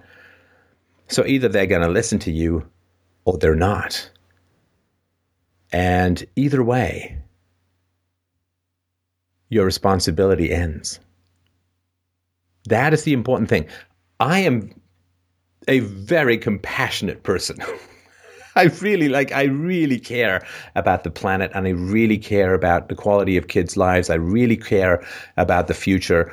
I've got that K-selected time tunnel to decades down the road, if not centuries, about the world that I know I want to build, and I know will be far better for just about everyone. Not every gene pool, and not every gene set R versus K, but it will be a better world as a whole, and in the long run, even better for those R's. But I'm a very, very compassionate person, and the degree of my help is the degree of my compassion on two levels, right? Like, why is it I'm taking all these risks, taking all these bullets to bring the truth to the world? Because I really, really want to help the world. Now, the danger of my level of compassion is that the world won't listen to me because they'll say, wow, this guy really cares about the future. He really cares about goodness. He really cares about helping people. So he'll give us help when the shit hits the fan. He'll just help us. We'll take his money, we'll take his resources, we'll take the food in his basement, we'll take his house. He'll be happy to give it up because he's such a compassionate person. But compassion without discipline is egregious self-sabotage. An excess of compassion, an excess of generosity is a sin and a crime, as I've said many times before. And so one of the reasons why I help to this degree the world is so that those who listen are my brothers and sisters, and those who don't, I don't care. And this is the discipline that I really strongly suggest, Evan, that you start adopting within yourself. I will give as much of my skills and abilities and rhetoric and reasoning capacities and compassion and curiosity and all the virtues that I possess, I will spray across the world like a tsunami as best I can. Because then, when I've expended this amount of effort trying to educate the planet, and I think very successfully doing so, when I've expended this level of energy to educate the planet, I will feel no guilt on shutting my door to those who didn't listen. Because I gave them every conceivable opportunity to listen, to learn. And that is a very, very important thing to understand. Compassion must be reciprocal in the long run. It must be earned, and it must be fiercely guarded. And you must only give compassion to those who have listened to reason. Because people are going to come clamoring to you. They're going to come clamoring to me when the floor collapses and the economy craters. They're going to come running and they're going to come begging. And you need to have earned your way to rational indifference to their plight. This sounds harsh, and I recognize that, but it is something that if people think, like if you've got some shifty brother-in-law and you just keep lending him money and keep lending him money, and every time he runs out of money, he comes up with some new, I'm going to run a lawn servicing company using only tweezers and kid scissors and nail clippers. So give me 5,000. Like if you keep giving this to him, it's really bad for him. There's not compassion. That's just buying peace by having someone leave you alone for another 2 weeks. And so at some point, like once you've given him enough money, you have bought indifference to his fate because you've given him as much opportunity. And it's not just money. Like maybe you help him with his business, you introduce him to people, you really help him out. And you can earn your way to indifference through generosity. Now, the big mistake most people make is they're generous, and that people don't listen to their generosity, and they don't listen to any standards because they say, well, this guy's always going to bail me out. People think the bailouts is the bank, the bailout of the banks, the bailout of the entire financial system is just an effect of people bailing out others through an excess of compassion in their personal lives. Everything else flows from that. I want people to know that after I have spent 10 or 20 or 30 or 40 years, or however much time the ghost of Socrates can prop me up for, when the shit hits the fan, I will have worked hard enough to not give a flying fuck about what happens to people who haven't listened. And that's a discipline I have to maintain within myself. If you've offered people endless amounts of help and you've said, I'll come and help you build your barn, and I'll help you plant your crops, and I'll put up a scarecrow, and I'll teach you all about farming. And, if they're then idiots and just eat all their seed crop and so on, they're going to come hungry in the winter. You got to close your door. You've got to close your door because it's the only way, unfortunately, it's the only way that fools learn is through pain. And so the great value of bringing the truth to people is that you get to not care about the people who don't listen. Because they didn't care about you when you brought them the truth. They didn't care about your feelings. They didn't care about your pride. They didn't care about your self-respect, right? Let's say that you come in with some positive things to say about Trump. And then people are like, Trump is a ham-colored, orange-haired orangutan who is a racist, sexist, xenophobic guy who whatever, right? Okay, well, do they care about your feelings? This is someone you care about, someone who think has something valuable to say. I had the same experience when I would bring some of my treasured writers to my friends when I was younger. The Dostoevskys and the Ayn Rand and the Turgenev and the Dickens and other people I just thought were fantastic, whose language I could taste like ripe fruit in the winter. And they were like, yeah, I'll get to it. Or when I wrote novels and poems, and I'd hand them out to my friends to read. I had a friend of mine, he was going to go, Jesus, I shouldn't even say, he was going to go to work in the Arctic. He was going to work, no TV, no cell phones, no tablets. This is long before there were no tablets. This is like many, many decades ago. He was going to go work in the Arctic. And I'd written a novel, and I'd used his name for one of the characters. It was a novel about the First World War. And I printed it out, and this is back, it was 3 cents a page to print this stuff out. I mean, that was expensive stuff. I didn't have much money. So I printed out a copy, and I brought it over to him and said, hey, man, you're going to go work up in the Arctic for 4 months. Here's a copy of my novel. And he's like, I don't think I'm going to get to it. I'm like, what? You're in the Arctic for 4 months. What are you going to be busy with the puppetry of the penis, for God's sakes? I mean, take a book. But what he did was he brought up a whole bunch. He had this belief that he was going to be able to figure out how to make money off horse racing. So he bought a whole bunch of clips. He'd been saving clips of like horse racing results for years. He's going to do a mathematical analysis and figure out which horses were going to win. which, you know, even an idiot knows is nonsense, right? But it's like, he wouldn't read my book. Now, there's the, you know, you go ask a woman out and she says, you know, I'll be busy. I have to clean my phone. Like, you just know that's but I'm too busy in a tent in the Arctic for 4 months to read your novel. I mean, come on, right? But the beauty was that after that, I didn't have to give a shit about what he wanted.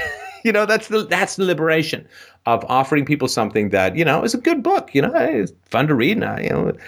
And that's the great, like, that's, so be generous with people. Be generous. Be as kind and as nice as you can the first time you meet people. And after that, you treat them as they treat you. And if they don't give a shit about your preferences, if they're fine with blowing away something that you treasure and you care about, and they just reject and scorn and, you know, heap abuse on all that, God. Well, and one of the good things is that the two of my closest friends have actually been the ones that are most passionately been turned on to you. So it's kind of like a affirmation or confirmation of the two of my closest friends that did take the time to listen and did get it. So that is nice. Right. So there will come a time when there will be hands scratching at your door, one way or another, you know, metaphorically or literally. And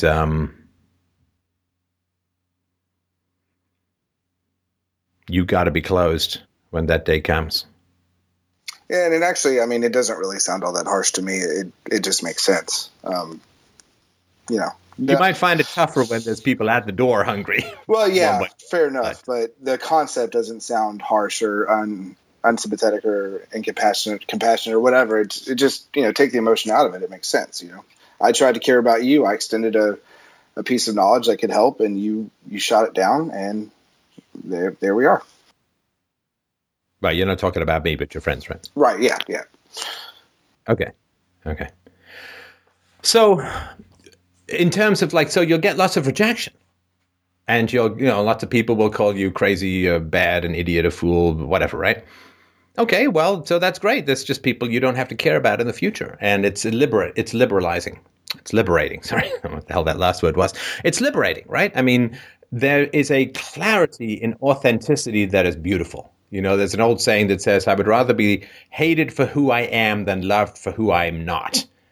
And once you are truly yourself and share your passions with those around you, some people will love you, some people will hate you, a lot of people will be indifferent, and you can repay like with like and make sure that you keep those who you love close and discard those who hate you or even worse are indifferent for who you genuinely are. It's a wonderful moment of clarity, and it is particularly tough for those with whom the majority or maybe all of the people around them are scorning who they are. So. And the beautiful thing about it is that's the plus to get out of these conflicts. Sorry, go ahead. I was just going to say the beautiful thing about that is you know where you stand with them, or I know where I stand with them, and then it just, like you said, it makes it so much clearer, and you really find out who your true allies are. Yeah, they're not rejecting you, Evan. They're liberating you. Mm-hmm. Like I was such a confident guy. I mean, I still am, obviously, in many ways. But when I was dating, literally, if a woman said no to me for going out with me, it literally was like, wow. What's your problem? What's wrong with you? Like, I mean, God, are you kidding me? Yeah, I'm a good-looking guy, got a nice body, smart guy, well-read, pretty funny, good conversationalist. Like, you know, it's like that old joke about the philosopher Diogenes, who said, I would give the world for one honest person. And there was some New Yorker cartoon where Diogenes was standing there saying, actually, a short guy was standing in front of him, who was the most honest guy. And he's saying, actually, to be honest, I was hoping for a slightly taller, honest person. And this, I just like, okay, what are you people looking? What as a woman would you be looking for? I'm ambitious. I'm going to make some decent coin in my life. I'm smart. And so for me, it was like, when I'm rejected, it's not like, what's wrong with me? It's like, what's wrong with you? Why would you want to go to some other show? Like, why would you want to go to some other, like talking head? I mean, this is the best stuff that there is. I genuinely believe that. It's the best show in the world, and maybe the best show that ever will be, because it is the first best show of this kind in the world. Populist philosophy reaching hundreds of millions of downloads. So So this is the thing, when people reject you, okay, what's wrong with them? And it doesn't really matter, but it liberates you from making sure that you can concentrate your resources into people smart enough to appreciate who you are and what you're doing. I agree 100%. All right. Well, on that note, I'll sort of quit while I'm ahead and move on to the next caller, if that's all right. Can I say one more thing real quick? And it's real fast. I noticed in the last few of your shows you were talking about how you gain a lot of listeners and you lose them because you'll say something that they don't like, and the people on the left will think you're a Republican or a right-wing guy, and the people on the right will think you're a left-wing guy. And just to set the record straight, you've pissed me off a few times with things you said, but I'm not here to have my beliefs reaffirmed. I'm here to learn and for personal growth. So just for the record, I won't be one of the ones that run off because you made me mad at some point. I just looked in the mirror and said, well, he's right, and moved on. Can you just do me a favor, though? Mm-hmm. Can you just do me a tiny favor, Evan? Yeah. Can you just scream at me Building 7 and then hang up?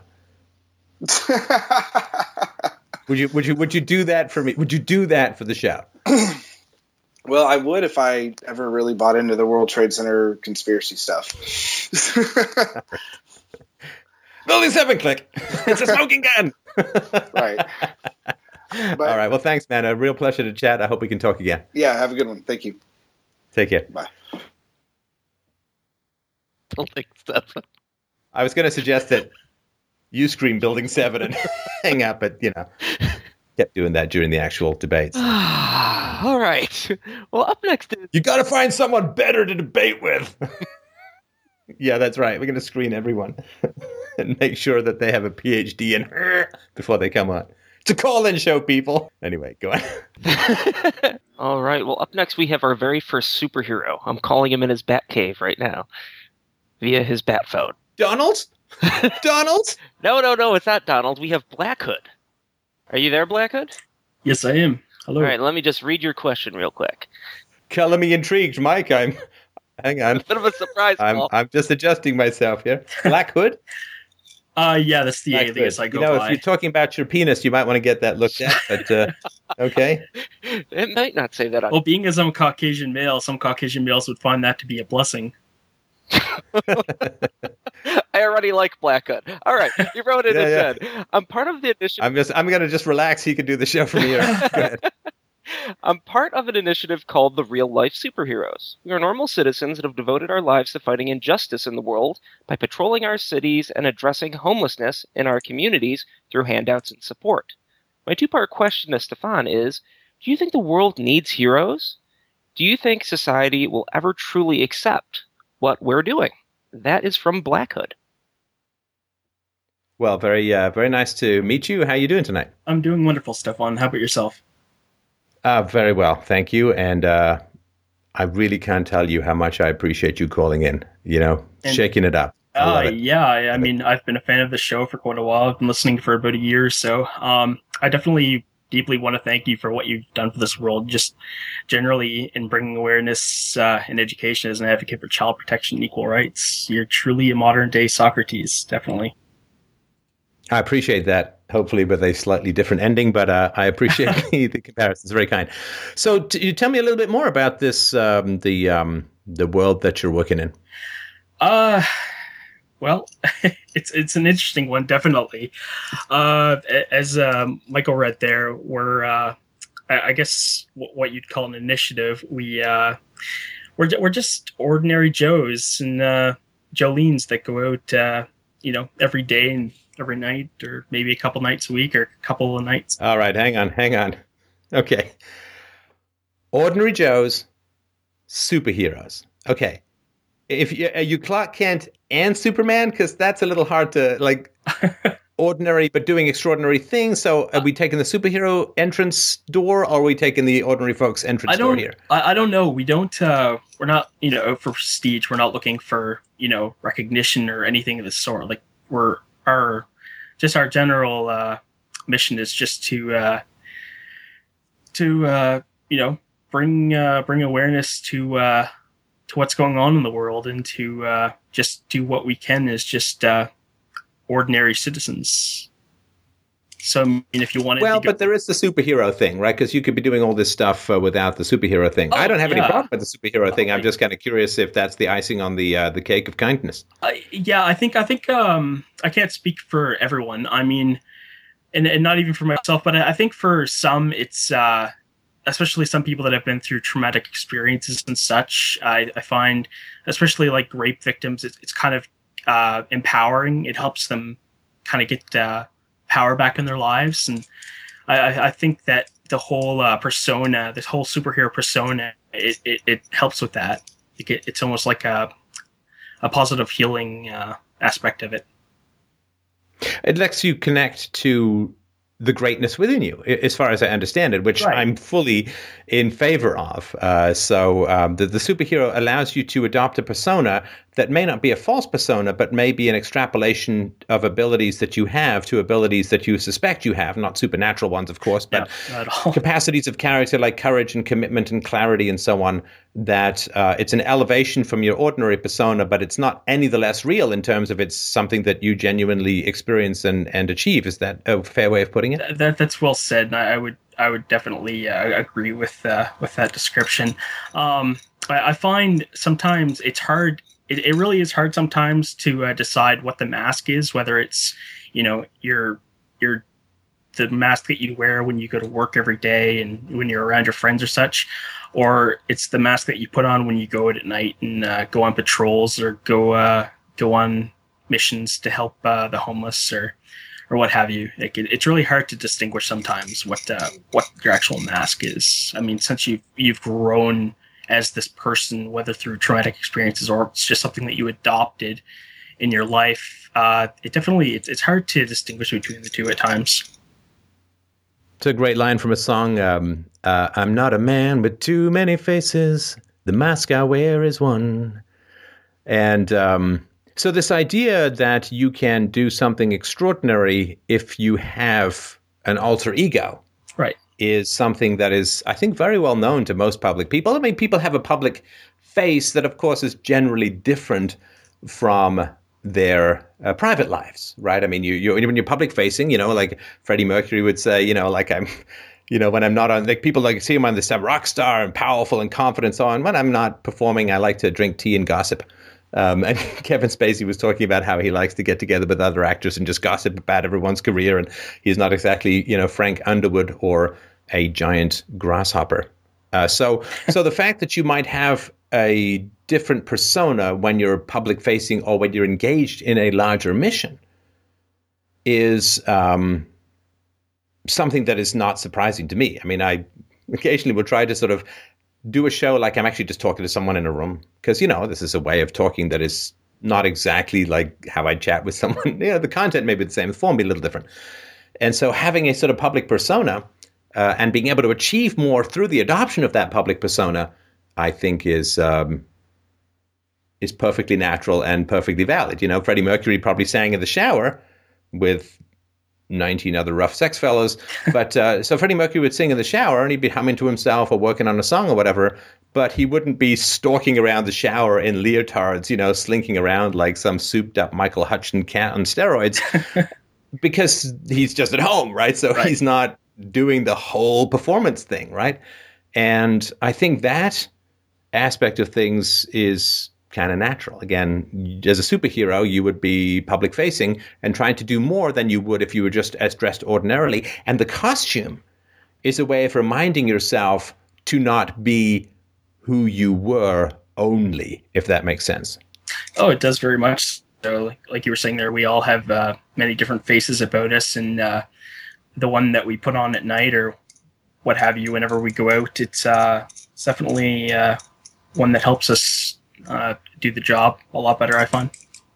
So this, it's a bit of a cliche, but there is something I think of value to it, which is everybody has to project a future persona that they can climb towards if they want to achieve something out of the ordinary. You have to picture yourself doing something great, if you want to achieve something great, first of all, you generally start from a place that does not encourage greatness. Whether it's your government school or maybe a family that wants to play it small, as a lot of families tend to want to do. You start in a place that is not going to encourage greatness within you. And in order to break through that, you need to project yourself as doing something great before you get there. And you don't know if you're going to get there. Right. And, this is another line from a song I was talking about with my daughter the other day from Peter Gabriel's song. And it says, all of the buildings and all of the cars were once just a dream in somebody's head. And this idea that something is going to exist in reality because you first pictured it in your mind. It can be a car, it can be a building, it can be a painting, it can be an achievement, almost a personality structure. When I was a kid, I thought of myself as an adult that I was going to be sensible, I was going to wear a tie, I was going to have a professional job, I was going to have a wife, I was going to, have kids, I was going to live in a nice place. These nothing to do with my environment. My environment, I was like one step up from a lean-to growing up with eviction notices pouring in regularly. But you project that forward to say, well, my future is not going to be a photocopy of the place, of the hellhole that I crawled out of. And to achieve that, you have to wish it, you have to believe it first, right? The visualization, you dream of the Oscar and you can get the Oscar. If you never dream of the Oscar, you won't take the steps necessary to get it. And the dream is not the same thing as the reality, but the dream is necessary, although not sufficient to achieve it. So I can completely understand that if you want to do something out of the ordinary, that you have to project a persona that can achieve that. And that's what you use as sort of the rappel hook to fire up and climb over the wall of self-skepticism to achieve. Yes, and that's all correct. I mean, your environment growing up or just in your daily life definitely does have a impact on what it is that you do in life, but overall it doesn't have to be the deciding factor of said life. So tell me about how this came about for you. What was the ideology of adopting this approach? I won't go, I won't go into full detail as I do want to stay anonymous, but I grew up in a very traumatic environment. There's a lot of abuse, a lot of neglect. Went through foster care until about age 11, and it definitely changes a child. And then as you go through your teens, you start to act out. There's a lot of anger. There's a lot of just repressed rage in general. And I think from there on, you need to have something to grasp onto, and somehow something. I guess it takes not a special kind of person, but it there's only a small handful of us actually do this, and I think these individuals that this kind of lifestyle touches, it starts as a tingle in your bones, and then it becomes just this uncontrollable itch that you can't scratch, and then it just becomes a full-fledged ideology, and then before you know it, this is the life that you've kind of fallen into, or that you've started for yourself, I guess. And I'm obviously very, very sorry to hear about your history. I mean, that's something horrendous. And to get to adulthood with the sense of your original self still intact, I mean, people don't know. When I was a kid, they used to have these egg cup races, and you put an egg on a little teaspoon and you'd try and run it. I mean, that's what it's like when you're trying to protect anything healthy about yourself, when you're in an extraordinarily dysfunctional environment. The amount of mental effort and strength that takes to protect the secret flame of your hidden heart from the general high pissing of abusers around you. It's a huge amount of effort and energy. And, people wonder why you have a lack of focus in other things. It's like, because I'm doing this egg cup race where if I drop the egg, I die. I die in all the ways that are meaningful to me.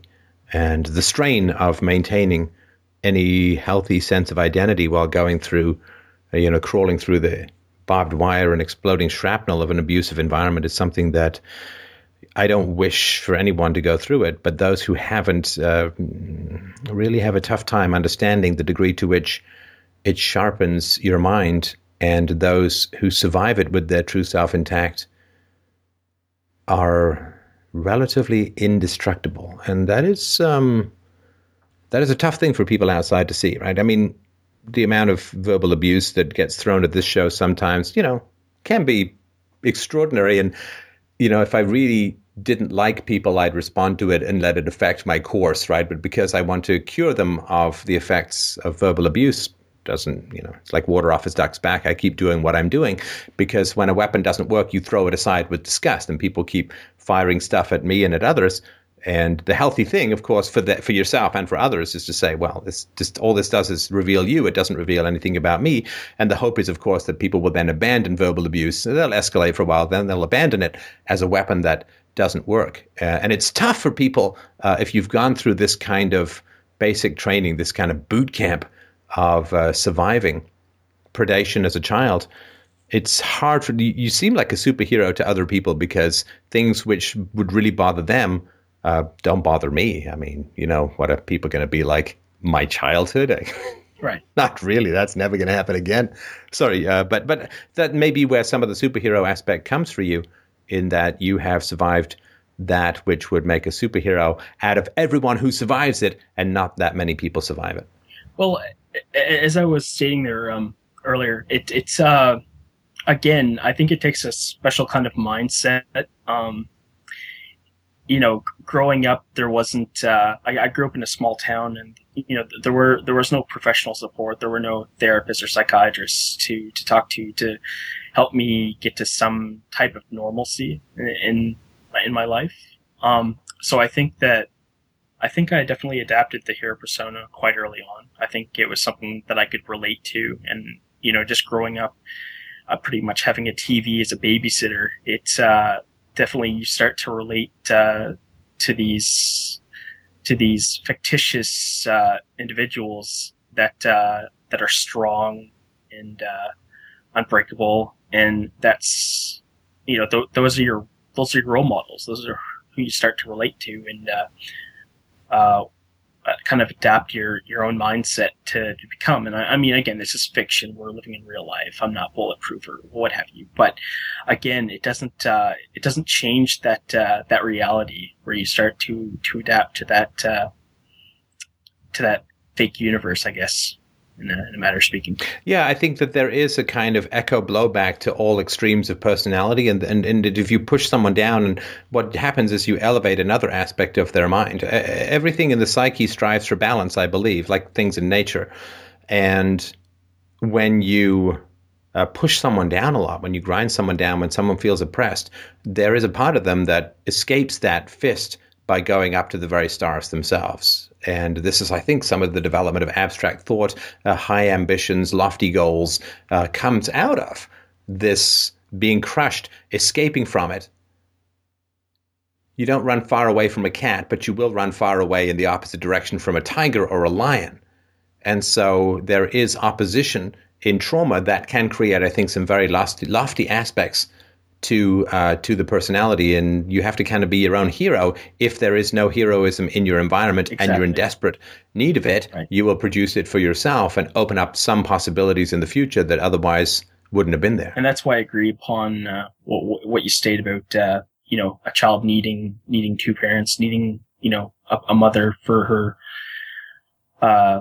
her nurturing in feminine ways, and a father for everything that he brings to the table as well. There definitely does need to be a two-parent household. Otherwise, the child lacks or for want of those other inherited things that he'd need to develop a healthy mind. And this is just part of the general female in-group preference stuff that's going on these days, that apparently men can't really understand what it's like to be a woman because we're not women.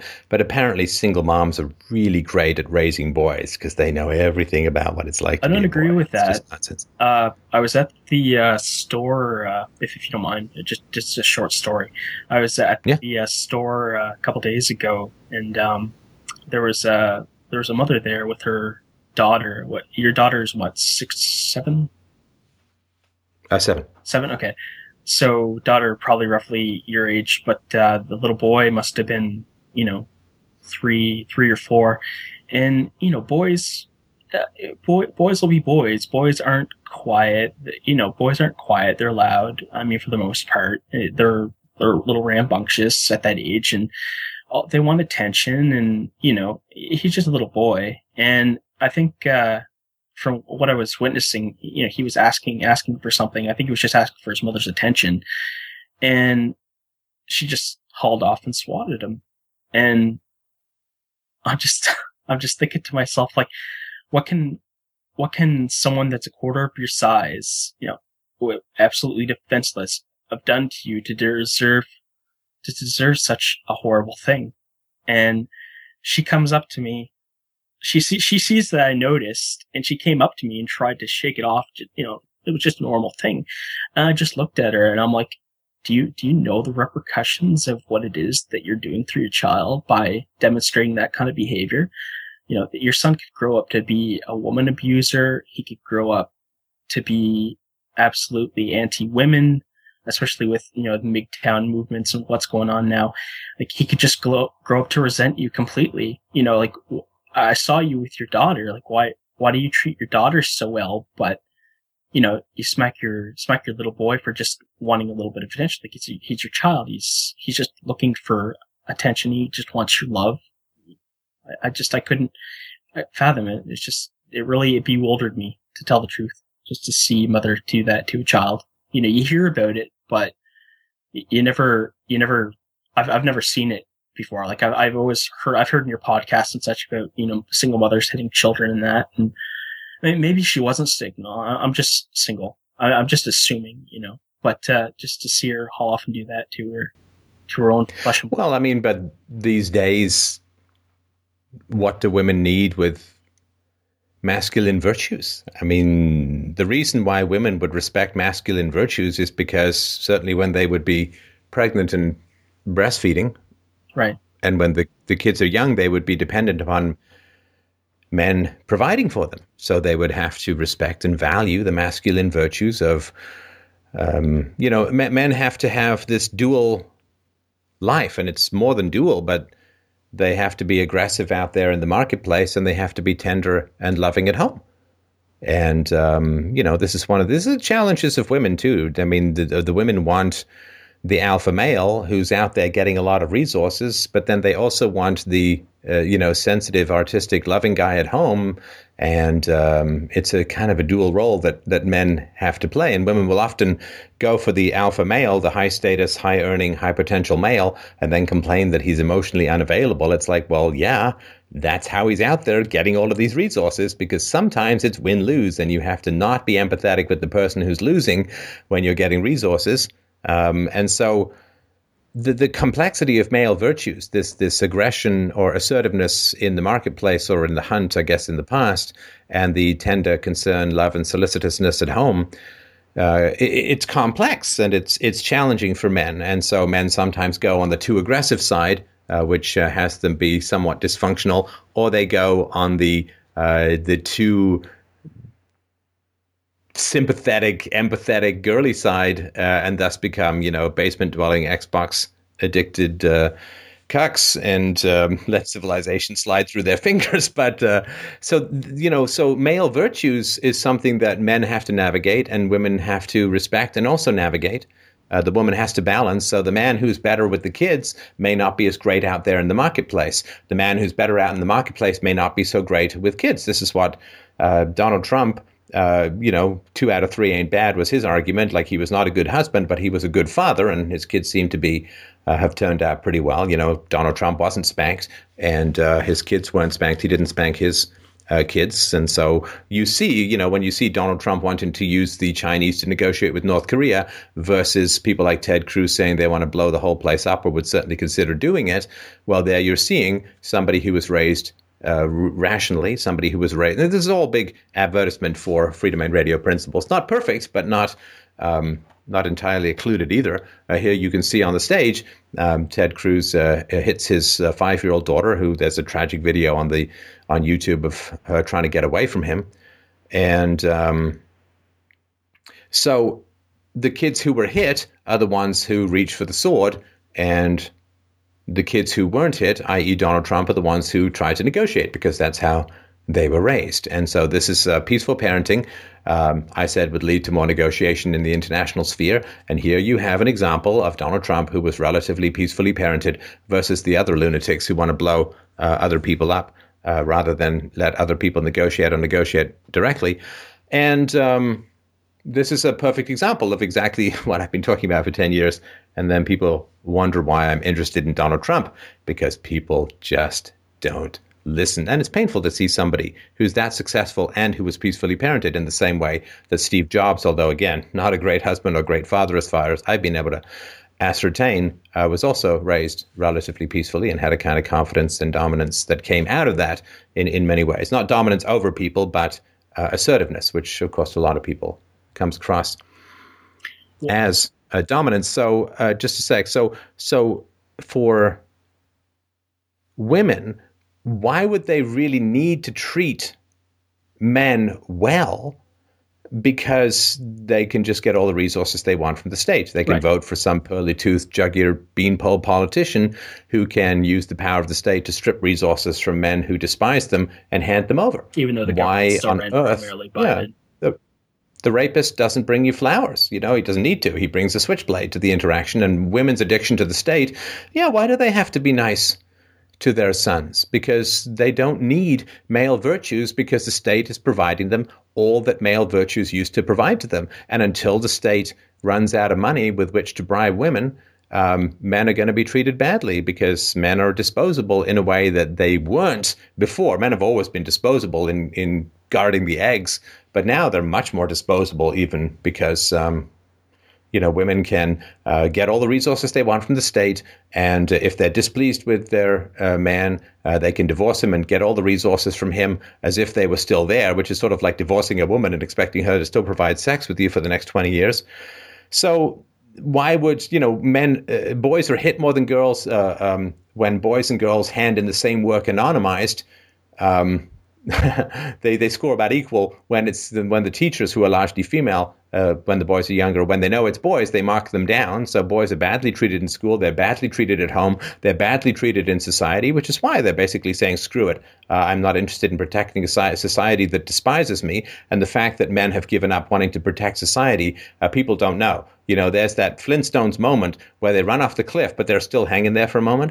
Well, society has relied and has treated its males well throughout a lot of times throughout history. People call this patriarchy, when, of course, the current gynocracy is not considered matriarchy. But society's treated men well throughout history because men needed to like society in order to protect it. You're not going to protect something you dislike, and you're not going to protect a whole bunch of people who are abusing you, which is why what's happening in Europe is happening in Europe. And men are basically saying, well, I don't like what's happening, but I sure as hell I'm not going to fight for a bunch of people who've been calling me a patriarchal pig for the past couple of generations. And I'm not going to fight to save a society where my father got destroyed in divorce court and never got to see his kids, and the women are all feminists and hate us on and think that I'm a rapist. And why the hell would I want to protect a society that chews up and destroys men to this degree? It doesn't even give them the honor of a ticker tape parade when they come home from war, but calls them baby killers. Why the hell would I want to protect a society that is going to, that hates me so much, that scorns me so much, where I get abused in school, where I get abused at home, and nobody ever has a kind word to say to me? Why the hell would I ever want to protect a society that up until a couple of years ago in America didn't even recognize that men could get raped as a crime? Why the hell would I want to protect this kind of society? And so society, because they're all running to the state, and the state is being the proxy man for all the women, the societies can just dump and shit all over men. And they just don't understand that the moment you start doing that, your society is fucking doomed. And so the degree to which you are pushing back against that, I think, is very interesting, because you're out there as a man trying to do good in society. Well, right? I think that's just it. Doing what we do, you can't be like, you have to leave all the bias and such at the door. You can't be biased. You just have to see the society as a whole, and just kind of put everything behind you, and just approach what needs to be dealt with. Now, what is your typical night? Like, what do you do when you head out to do? Excuse me. You're good. We suit up. Sorry, I apologize. We talk beforehand, before patrol, on Facebook, and just make or organize where we want to meet and what area of the city that we want to cover and such, what it is that we want to do that night. And then we suit up in gear, and then we all meet up, and then we usually patrol whatever area we've set for that night, from usually the hours of 11 till 4 a.m. When things are quiet, whoever's night it is to carry the backpack, we call it the bitch pack. It's the pack that has all the sandwiches and all of the water bottles and what have you, hygiene products. And if it's quiet, we'll go around and we'll find the homeless in the city, and we'll do handouts and just spend a little bit of time with them. Just let them know that people do care, that there are people out there that do give a damn, that they haven't been forgotten about. Because I know that a lot of them do just in general think that, think of themselves as dirt and a leech on society, and that, if people just took the time to not just shake them off and brush by them, in their busy daily lives, that these are human beings, and the fact that they have stories, they have lives, they have... And most of these people, of course, have, unless they have some sort of brain degenerative disorder, I mean, a lot of these people are going to end up homeless because of horrible childhoods, right? Well, childhoods, drug abuse. I know a couple of years ago they closed the, especially the, what were the facilities there? The facilities for the individuals with mental impairments. I know a few of those were closed, and the sick had no place to go. If they weren't government sponsored, then they had no place to go. So they ended up just being on the streets. And a couple, some of them do have severe mental problems. Schizophrenics and what have you. I'm not going to generalize and say that they're all a danger to the community, because they're not. I think, especially mental illness in general is just stigmatized depending on what it is. But, some of them out there are off meds, and, they do pose somewhat of a risk. So again, they're unpredictable. Well, that's right. That's right? The challenge. It's not that for sure, but it's the unpredictability that is alarming to people, I think. I had one instance. I haven't had a lot of direct direct contact as far as harm goes. I've had a knife pulled on me and such, but probably 3 or 4 months ago, we were on patrol. Sorry, there were two of us. We were on patrol, and we were I don't remember why we were splitting up. Usually we go out in groups, so we were splitting up. I can't remember why. But I was going down the street by a gas station anyways, and I thought I saw a guy kicking a dog on the ground. So I ran over anyways and bull rushed him off it. And it ended up being another guy, and the guy was just completely and utterly out of his mind. And had I not have been in complete gear, with the overt vest and stab-proof clothing and whatnot, then I probably would have just not addressed the situation and just called the police. But he was screaming repeatedly that he has this $50 and such, and he's here kicking the guy in the head, kicking him to death over $50 that apparently the waitress at the bar next door gave him instead of this other guy that was assaulting him by accident, and that's all it was about. But the guy that was getting kicked on the ground had no idea. He was drunk and had no idea what the guy was going on about, and he's killing this guy over $50. And I'm like, I'm just trying to talk him down, but there's no, when someone's that out of it, there's no making them see any rational train of thought or what have you. So my other buddy arrived, and he's an EMT. So, I called him and he arrived. He's an EMT. So he assisted the guy on the ground, and I held the other guy down until the police got there. And I think that's the reason why I knew that this is what I needed to do. I got a call there the next morning from the police. We're not that anonymous. We'll give the police our driver's licenses and whatnot, give them our information. We're not hiding who we are. But the guy's wife was calling. She wanted to get in touch with me for thanking me because the guy had a wife and 2 kids at home, and they were just so thankful to have this man back home. And I was just utterly in tears. And I knew that that's why I was doing this. It's not for reward. It's not for merit. There is no reward in this lifestyle. All it is, the reward is the job itself. The reward is getting people home to their loved ones. And some people call this life destructive. Some people call it suicidal. And maybe it is. I'm not a psychiatrist. And if I had seen one early on, I probably wouldn't be doing this. But you know what? All I could see was that guy got home to his family, and that's really all I cared about. But I mean, definitely, you have to take your own safety into account. You have to. Again, it's not fantasy. It's not fiction. You're a living human, or a living, breathing human being. I mean, your life could be taken in a split second doing this. It is dangerous at times, but that's why we patrol in groups, usually 3 or more, because again, you can't carry any type of self-defense weapon. Your weapon is your mind, and when you need to use it, your body. And having 3 or 4 other big guys with you definitely makes that a lot easier.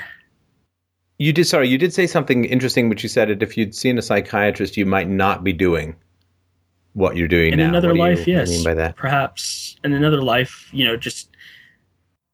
because again, developing this mindset, whatever they want to call a hero complex, it's something that doesn't just happen. It's something that develops over many, many years. Some people drop it. All kids want to be heroes, want to be superheroes, but some people it just becomes a reality. Some people it just becomes a way of life. Like it's just a normal job, a normal way of life to get up, go to work every day and then come home and put on your uniform. Though, would you consider talk therapy, not to talk you out of the life that you've got at the moment, but just to resolve or talk about some of the childhood issues that you went through? Definitely. I've talked to. It's not like I haven't sought help before, just to address certain things. I guess the root of it was just relapses. My mom was quite young and unable to take care of me, so her parents forced her to put me up for adoption, and put me up for adoption, but I got into foster care for about 10 years, and the emotional trauma of it caused her to resort to drugs and alcohol, and I guess about 9 years ago I was trying to make contact, and I found out it was, I was strong enough. I was ready to make contact, and I already found out that she had been killed by a drug deal that had gone wrong. How long before you tried to contact her has she been murdered? Maybe a year or two. It's just, and this just caused the feelings of abandonment and neglect and hopelessness growing up as a child. I mean, you're out on the streets trying to save your mom, right? I've talked with a lot of friends about this stuff. We try to be there for each other. We're not professionals. We're not psychiatrists, but we definitely try to be there for each other. That's another big part of it, is to have a community.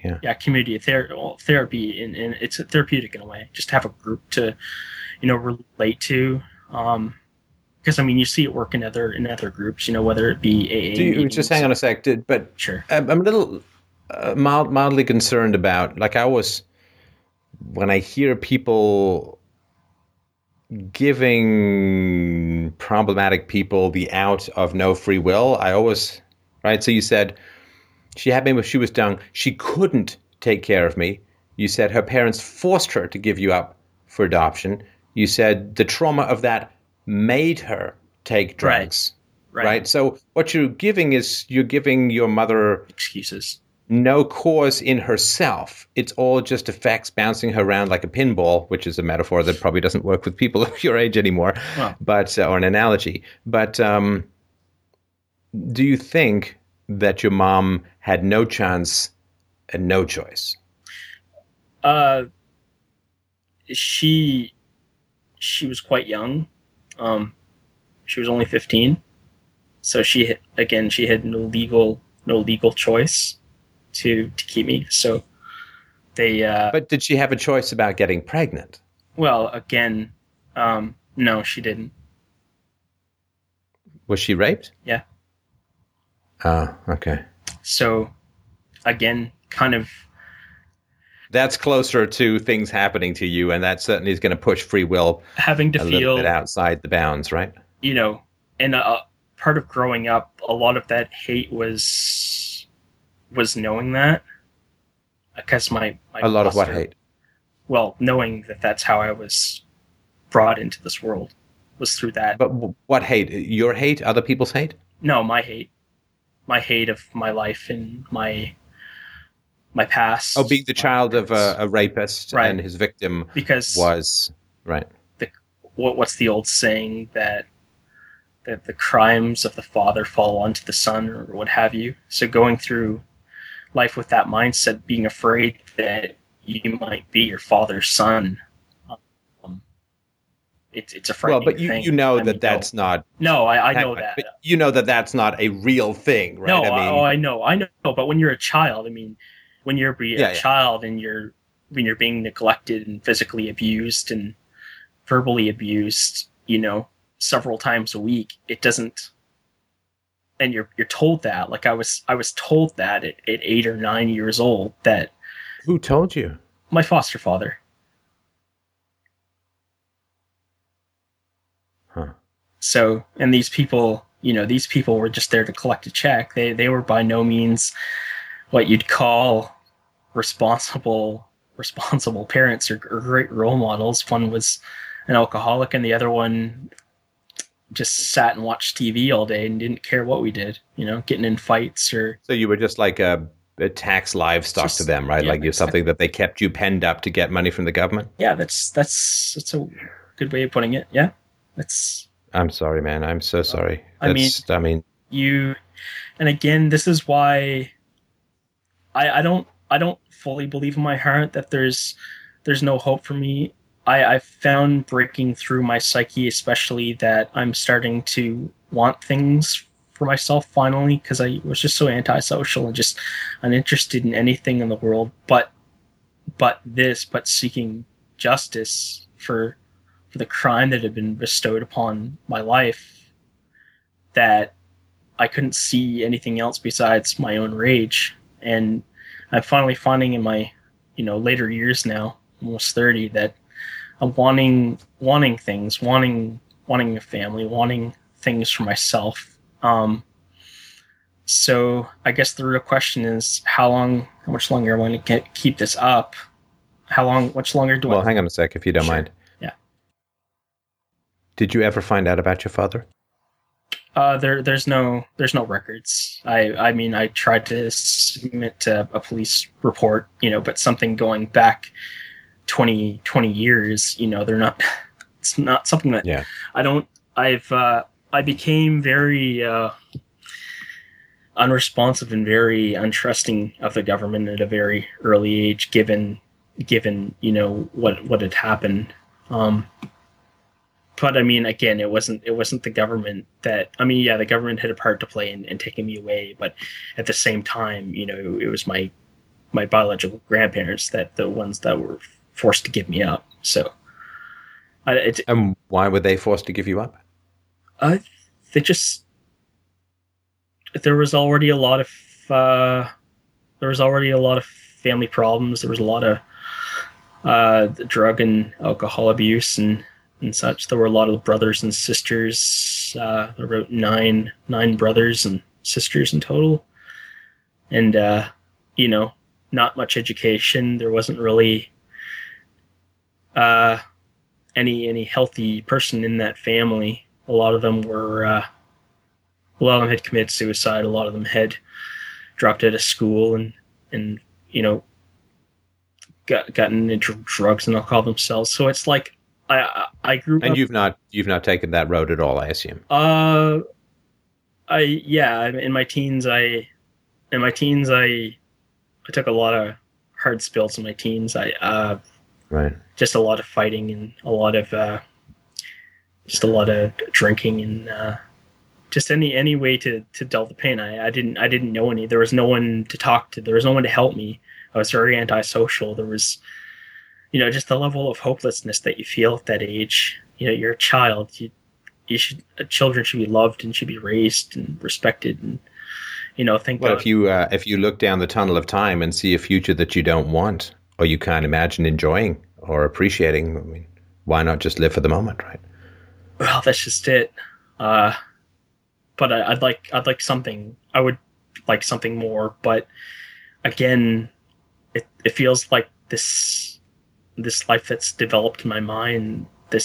What's become of me, it's not gonna let me go. Like this is all I know, and this is all I'm ever going to be is someone that dresses up at night and goes out to help other people get home to their own families. That's all I see for myself. Without having a family of your own, right? Well, yeah. Well, that was the general idea, I guess. Now, what was the old saying that I used to say? This is my curse. This is my test. I'll live without love or happiness, but I'll fear neither pain nor death. I think that was... Isn't it more like your penance? Like if you feel that you are the product of a crime, then you must do good in the world. Right.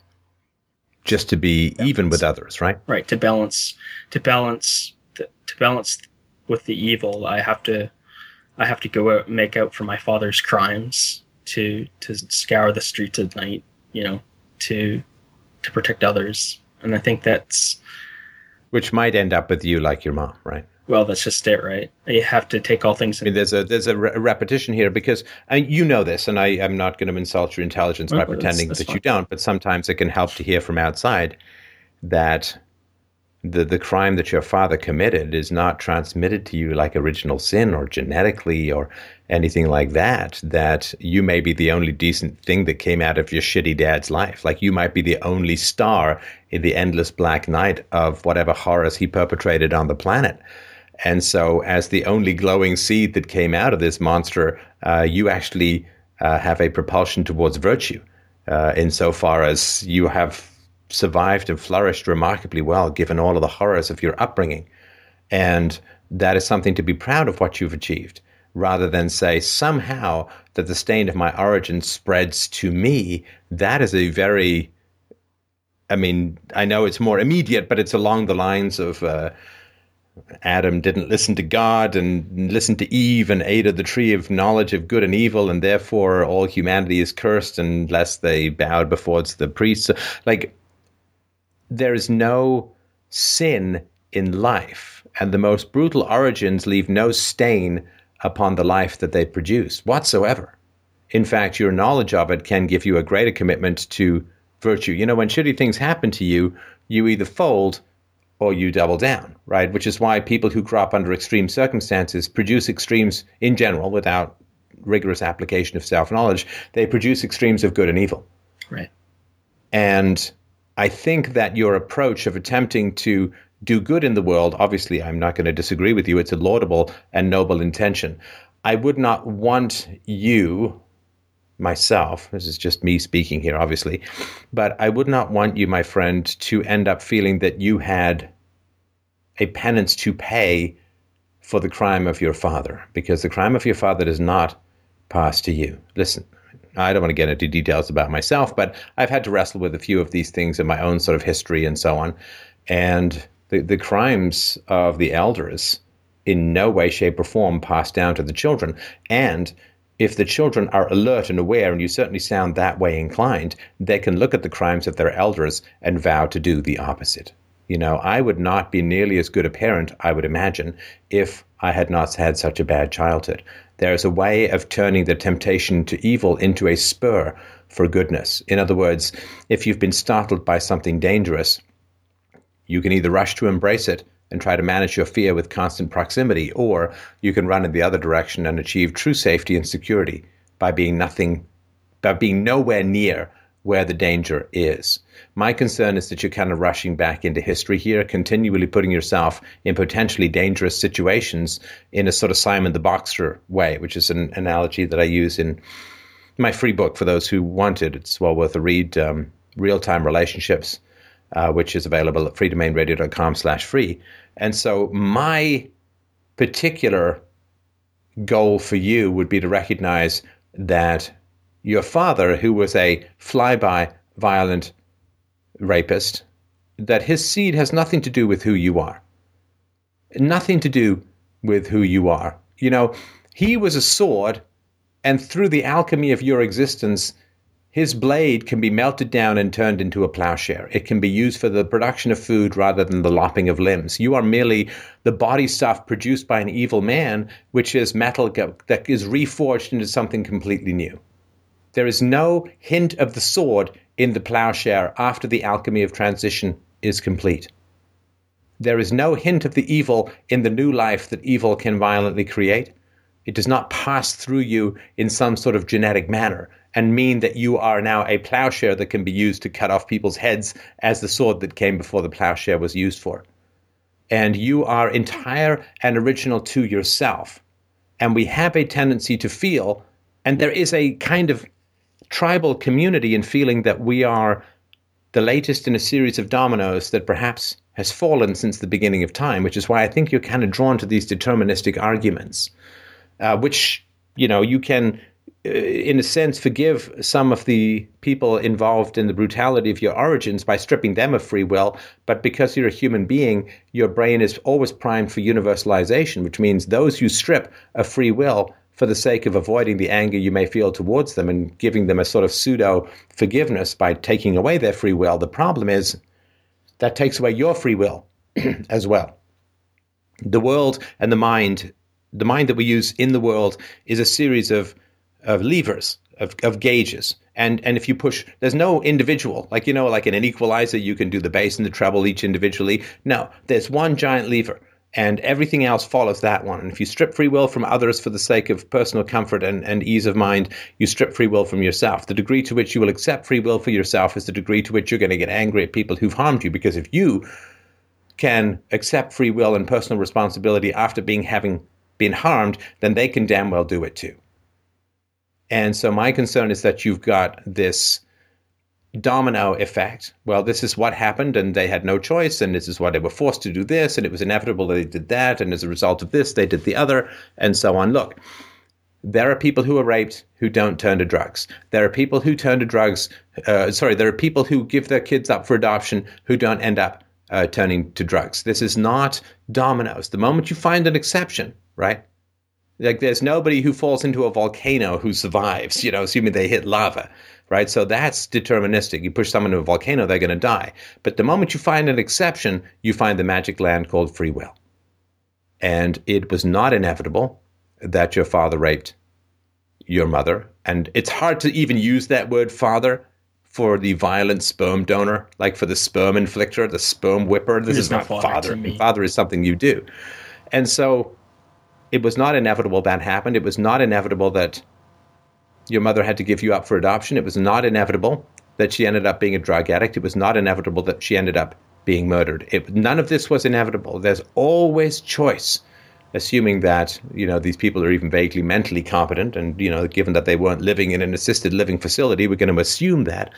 So it is, to some degree, comforting to think of them as dominoes falling one after another, inevitable. And when you listen to this again, my friend, and I hope that you will hear that language of stripping free will. You're giving them about as much free will as you would give a hungry shark gnawing on your leg. Okay, the hungry shark doesn't have free will, but these are human beings. They get the privileges of freedom. They get the privileges of property. They get the privileges of human rights. Therefore, they get the privilege or curse of free will and choice. And they had it, and you have it.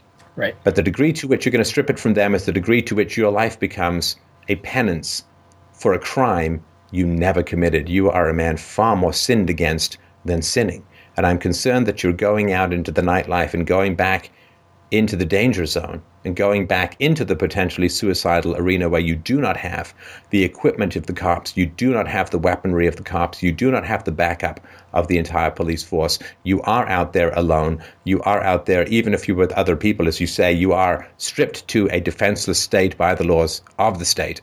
And my concern is that you're never, ever going to get out of these foster houses if you're continually drawn back into this kind of danger. So my strong suggestion is that you get yourself into some one-on-one talk therapy.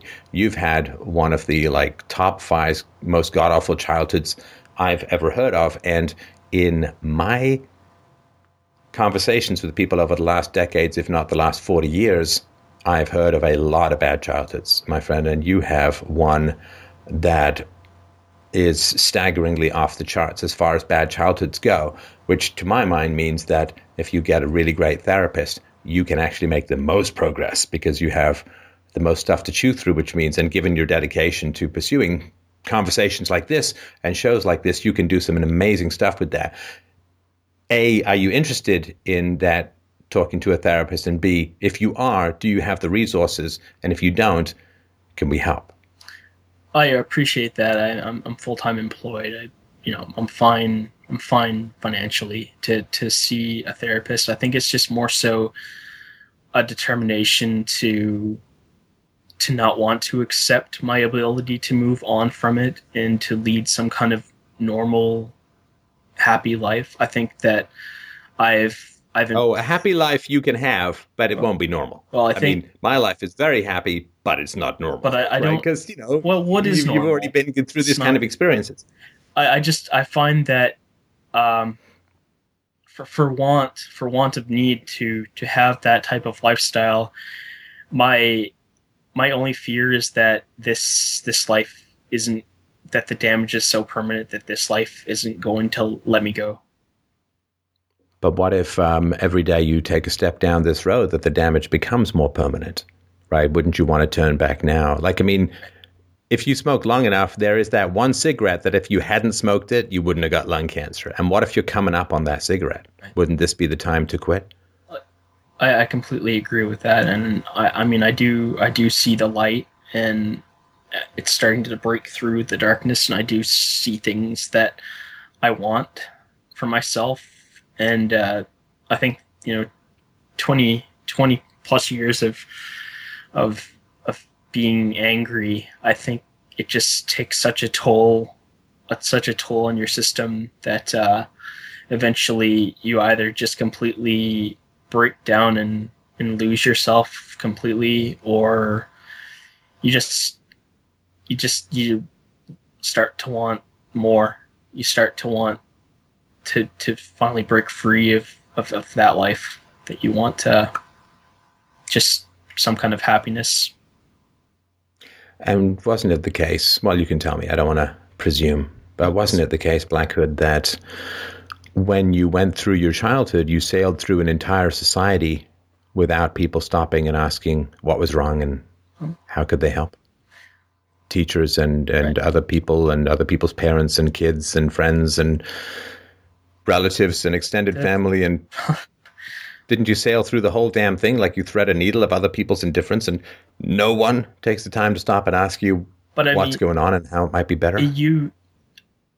You've been subjected and suffered at the hands of evil people yourself, and you have some knowledge on this that sometimes there just isn't anyone there. There's just, you're completely and utterly alone. No, come on, man. You're giving me this deterministic shit again. No, there were people there. There were people there for you, and there were people there for me. And they saw that there was much awry in the state of you and me. And they chose to do nothing. Acting out should have been the first trigger to let these people know that something was utterly You're wrong. drinking and fighting, you said, right? Cry for help? I think that's pretty obvious, right? Oh, and it's not. I'm not saying like I never took the initiative to talk to people. I talked to people, but No. I'm not talking about other people, man. Okay. I'm not talking about you taking the initiative. I'm talking about you sailed through an entire society. What does society say? This is Canada, man. What does society say? We don't give a shit about kids. We just basically, they're taxed livestock. They're cannon fodder for fattening the teachers' pensions and days off. And we stuff them in classes so that unions can get paid. And so that we can release the moms to go to work so they can pay taxes. And that's why we got to jam the kids. They don't say that. What does Canada say? What does the West say? We love the children. It's all about the children. Let's go to the parenting section of the local newspaper, and it's all about the children. We care about the children, and the children are everything. And, oh, boy, do we ever want to just have wonderful things for the kids, and the children are our future, and all that sort of bullshit. But what actually happens in the world outside of the propaganda? Listening to Canadians talk about their society is like reading fucking Pravda in the Soviet Union talking about industrial production. Look, it's another winning 5-year plan. There's 6,000% more tractors than there were this time last minute. And when you listen to Canadians there, and people in the West, the kids, we love the kids of the future. Okay, that's the propaganda. That's the hypothesis. What actually happened when you went through the system being not just the government and the foster homes and all that, but you went to school and you had teacher after teacher.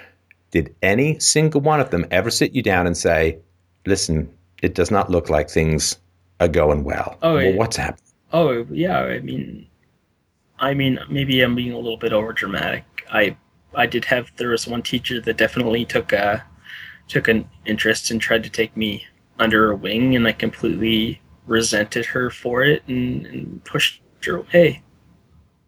Were there social workers floating around the foster home? No. None? Well, no, this was a dump a kid in an alcoholic foster home, and no follow-up. Even if there were, I mean, there was no way to get in contact with them. We didn't have a phone. We didn't have TV. We didn't. No, but didn't they ever? I mean, if they were around, did they never ask you how you did? They did follow-ups and such, but I was never there. They always took me off somewhere whenever the worker came to talk to my foster. Well, yeah. And the worker was fine with that. The worker whose job it is to make sure that you're safe and healthy just never, ever actually sits down and asks you. I'm not being skeptical. I'm just astounded that this is possible. It's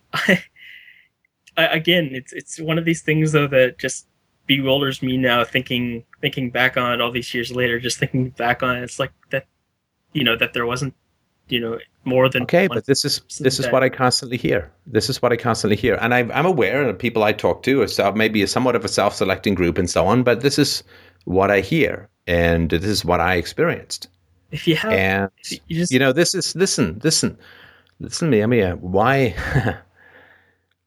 why is Islam winning? Islam is winning because the parents care enough about their kids to at least indoctrinate them. Right? I mean, they focus on their kids at least enough to indoctrinate them. And in the West,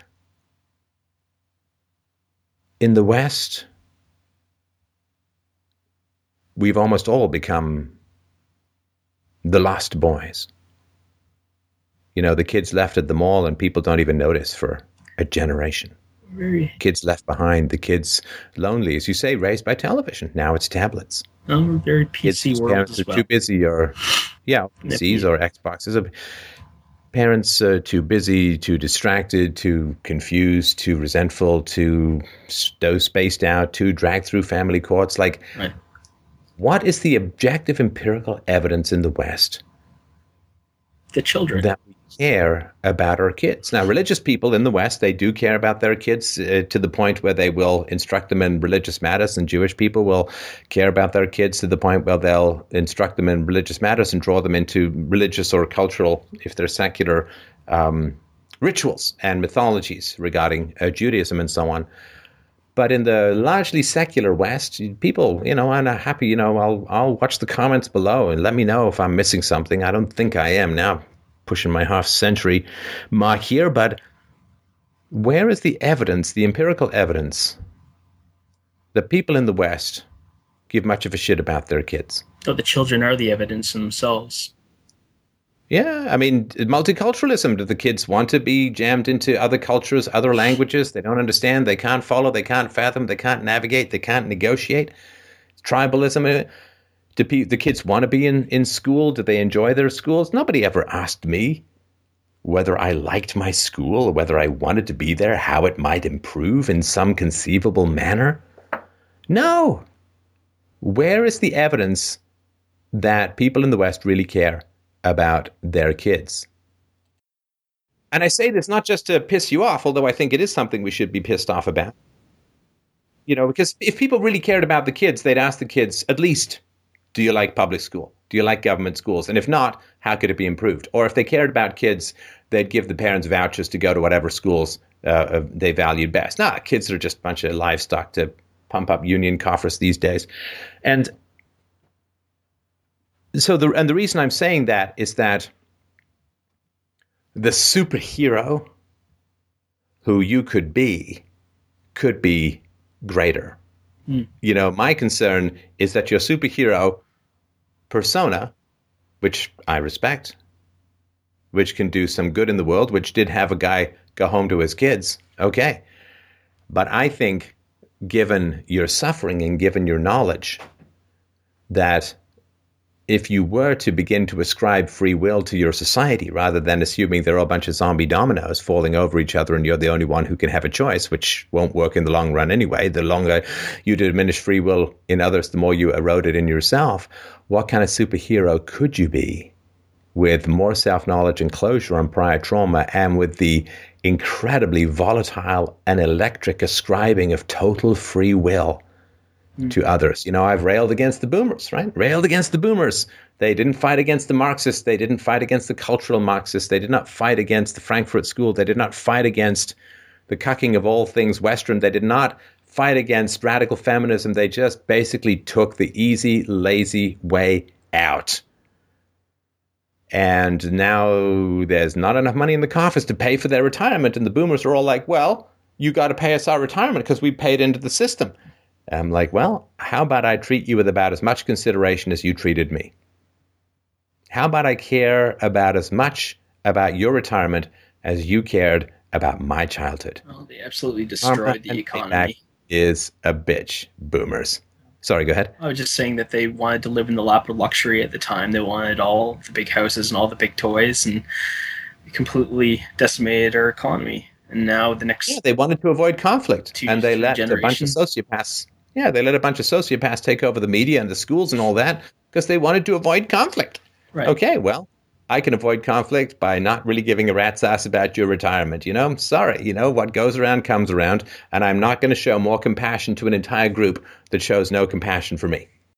So how about taking your experiences and once you work through them with a therapist, maybe some of this putting yourself in immediate harm's way is more of an acting out, but maybe you could be an even greater superhero that could remind people that accepting necessary conflicts for the sake of improving the lives of children is the only fundamental moral crusade that matters.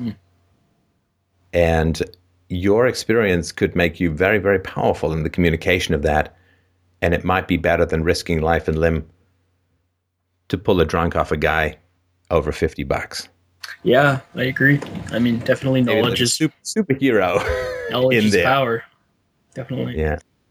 Will you think about the therapy thing? I've got a podcast on how to find a great therapist, which is my particular and personal thoughts on the subject. But that would be my recommendation. I mean, the amount of challenges that you're carrying around through absolutely no fault of your own, and through the fault of those who came before you and those who surrounded you growing up, you could really benefit from some therapy, not because you're broken and you need to be fixed, but because you have the potential for so much power that you need to find someone who can help you harness and focus it for the good of more than people being beaten up by drunks. Yeah, I need a healthier outlet. That's for sure. I'm completely in agreement with that. I mean, I respect you saying that. So you'll give it a shot? Oh, definitely. I mean, it was never not in the cards. Is it more immediately in the cards? Because you just gave me an definitely, like I didn't quite believe it. Oh yeah, I'll be right on that. Thinking back, yeah, it definitely sounded like this. This week, will you think about calling someone? Oh, I hate to be annoying, but I'm going to be anyway. Will you think about calling someone this week? Yes, I will. Okay, will you let us know if you have, so we can nag you if you haven't? Sure, I definitely will. You will? Okay. Yeah, I hope you'll accept my incredibly deep sympathies for your history and also my appreciation for your openness in this conversation. And I definitely respect and appreciate what it is that you do, bringing hope to helpless as well. You're definitely a hero yourself. Thank you. I appreciate that. From a superhero to a mere mortal podcaster, that is high praise. So thanks, everyone, so much. We'll look forward to hearing back from Black Hood, and we'll keep you posted on his progress, if that's all right with him. And thanks again, everyone, so much for calling in. As always, as usual, freedomainradio.com/donate to do the necessary material heavy lifting transfers to our giant philosophy consumption, more of media and bandwidth, dear Lord. And FDRURL.com/Amazon if you're doing some shopping and want to help us out for free for you. But really, we would hugely appreciate subscriptions and donations to keep us afloat and to keep us growing and to have us continue to do the minor superhero work that we do. Thank you, everyone, so much. Have a great, great week. We'll talk to you soon.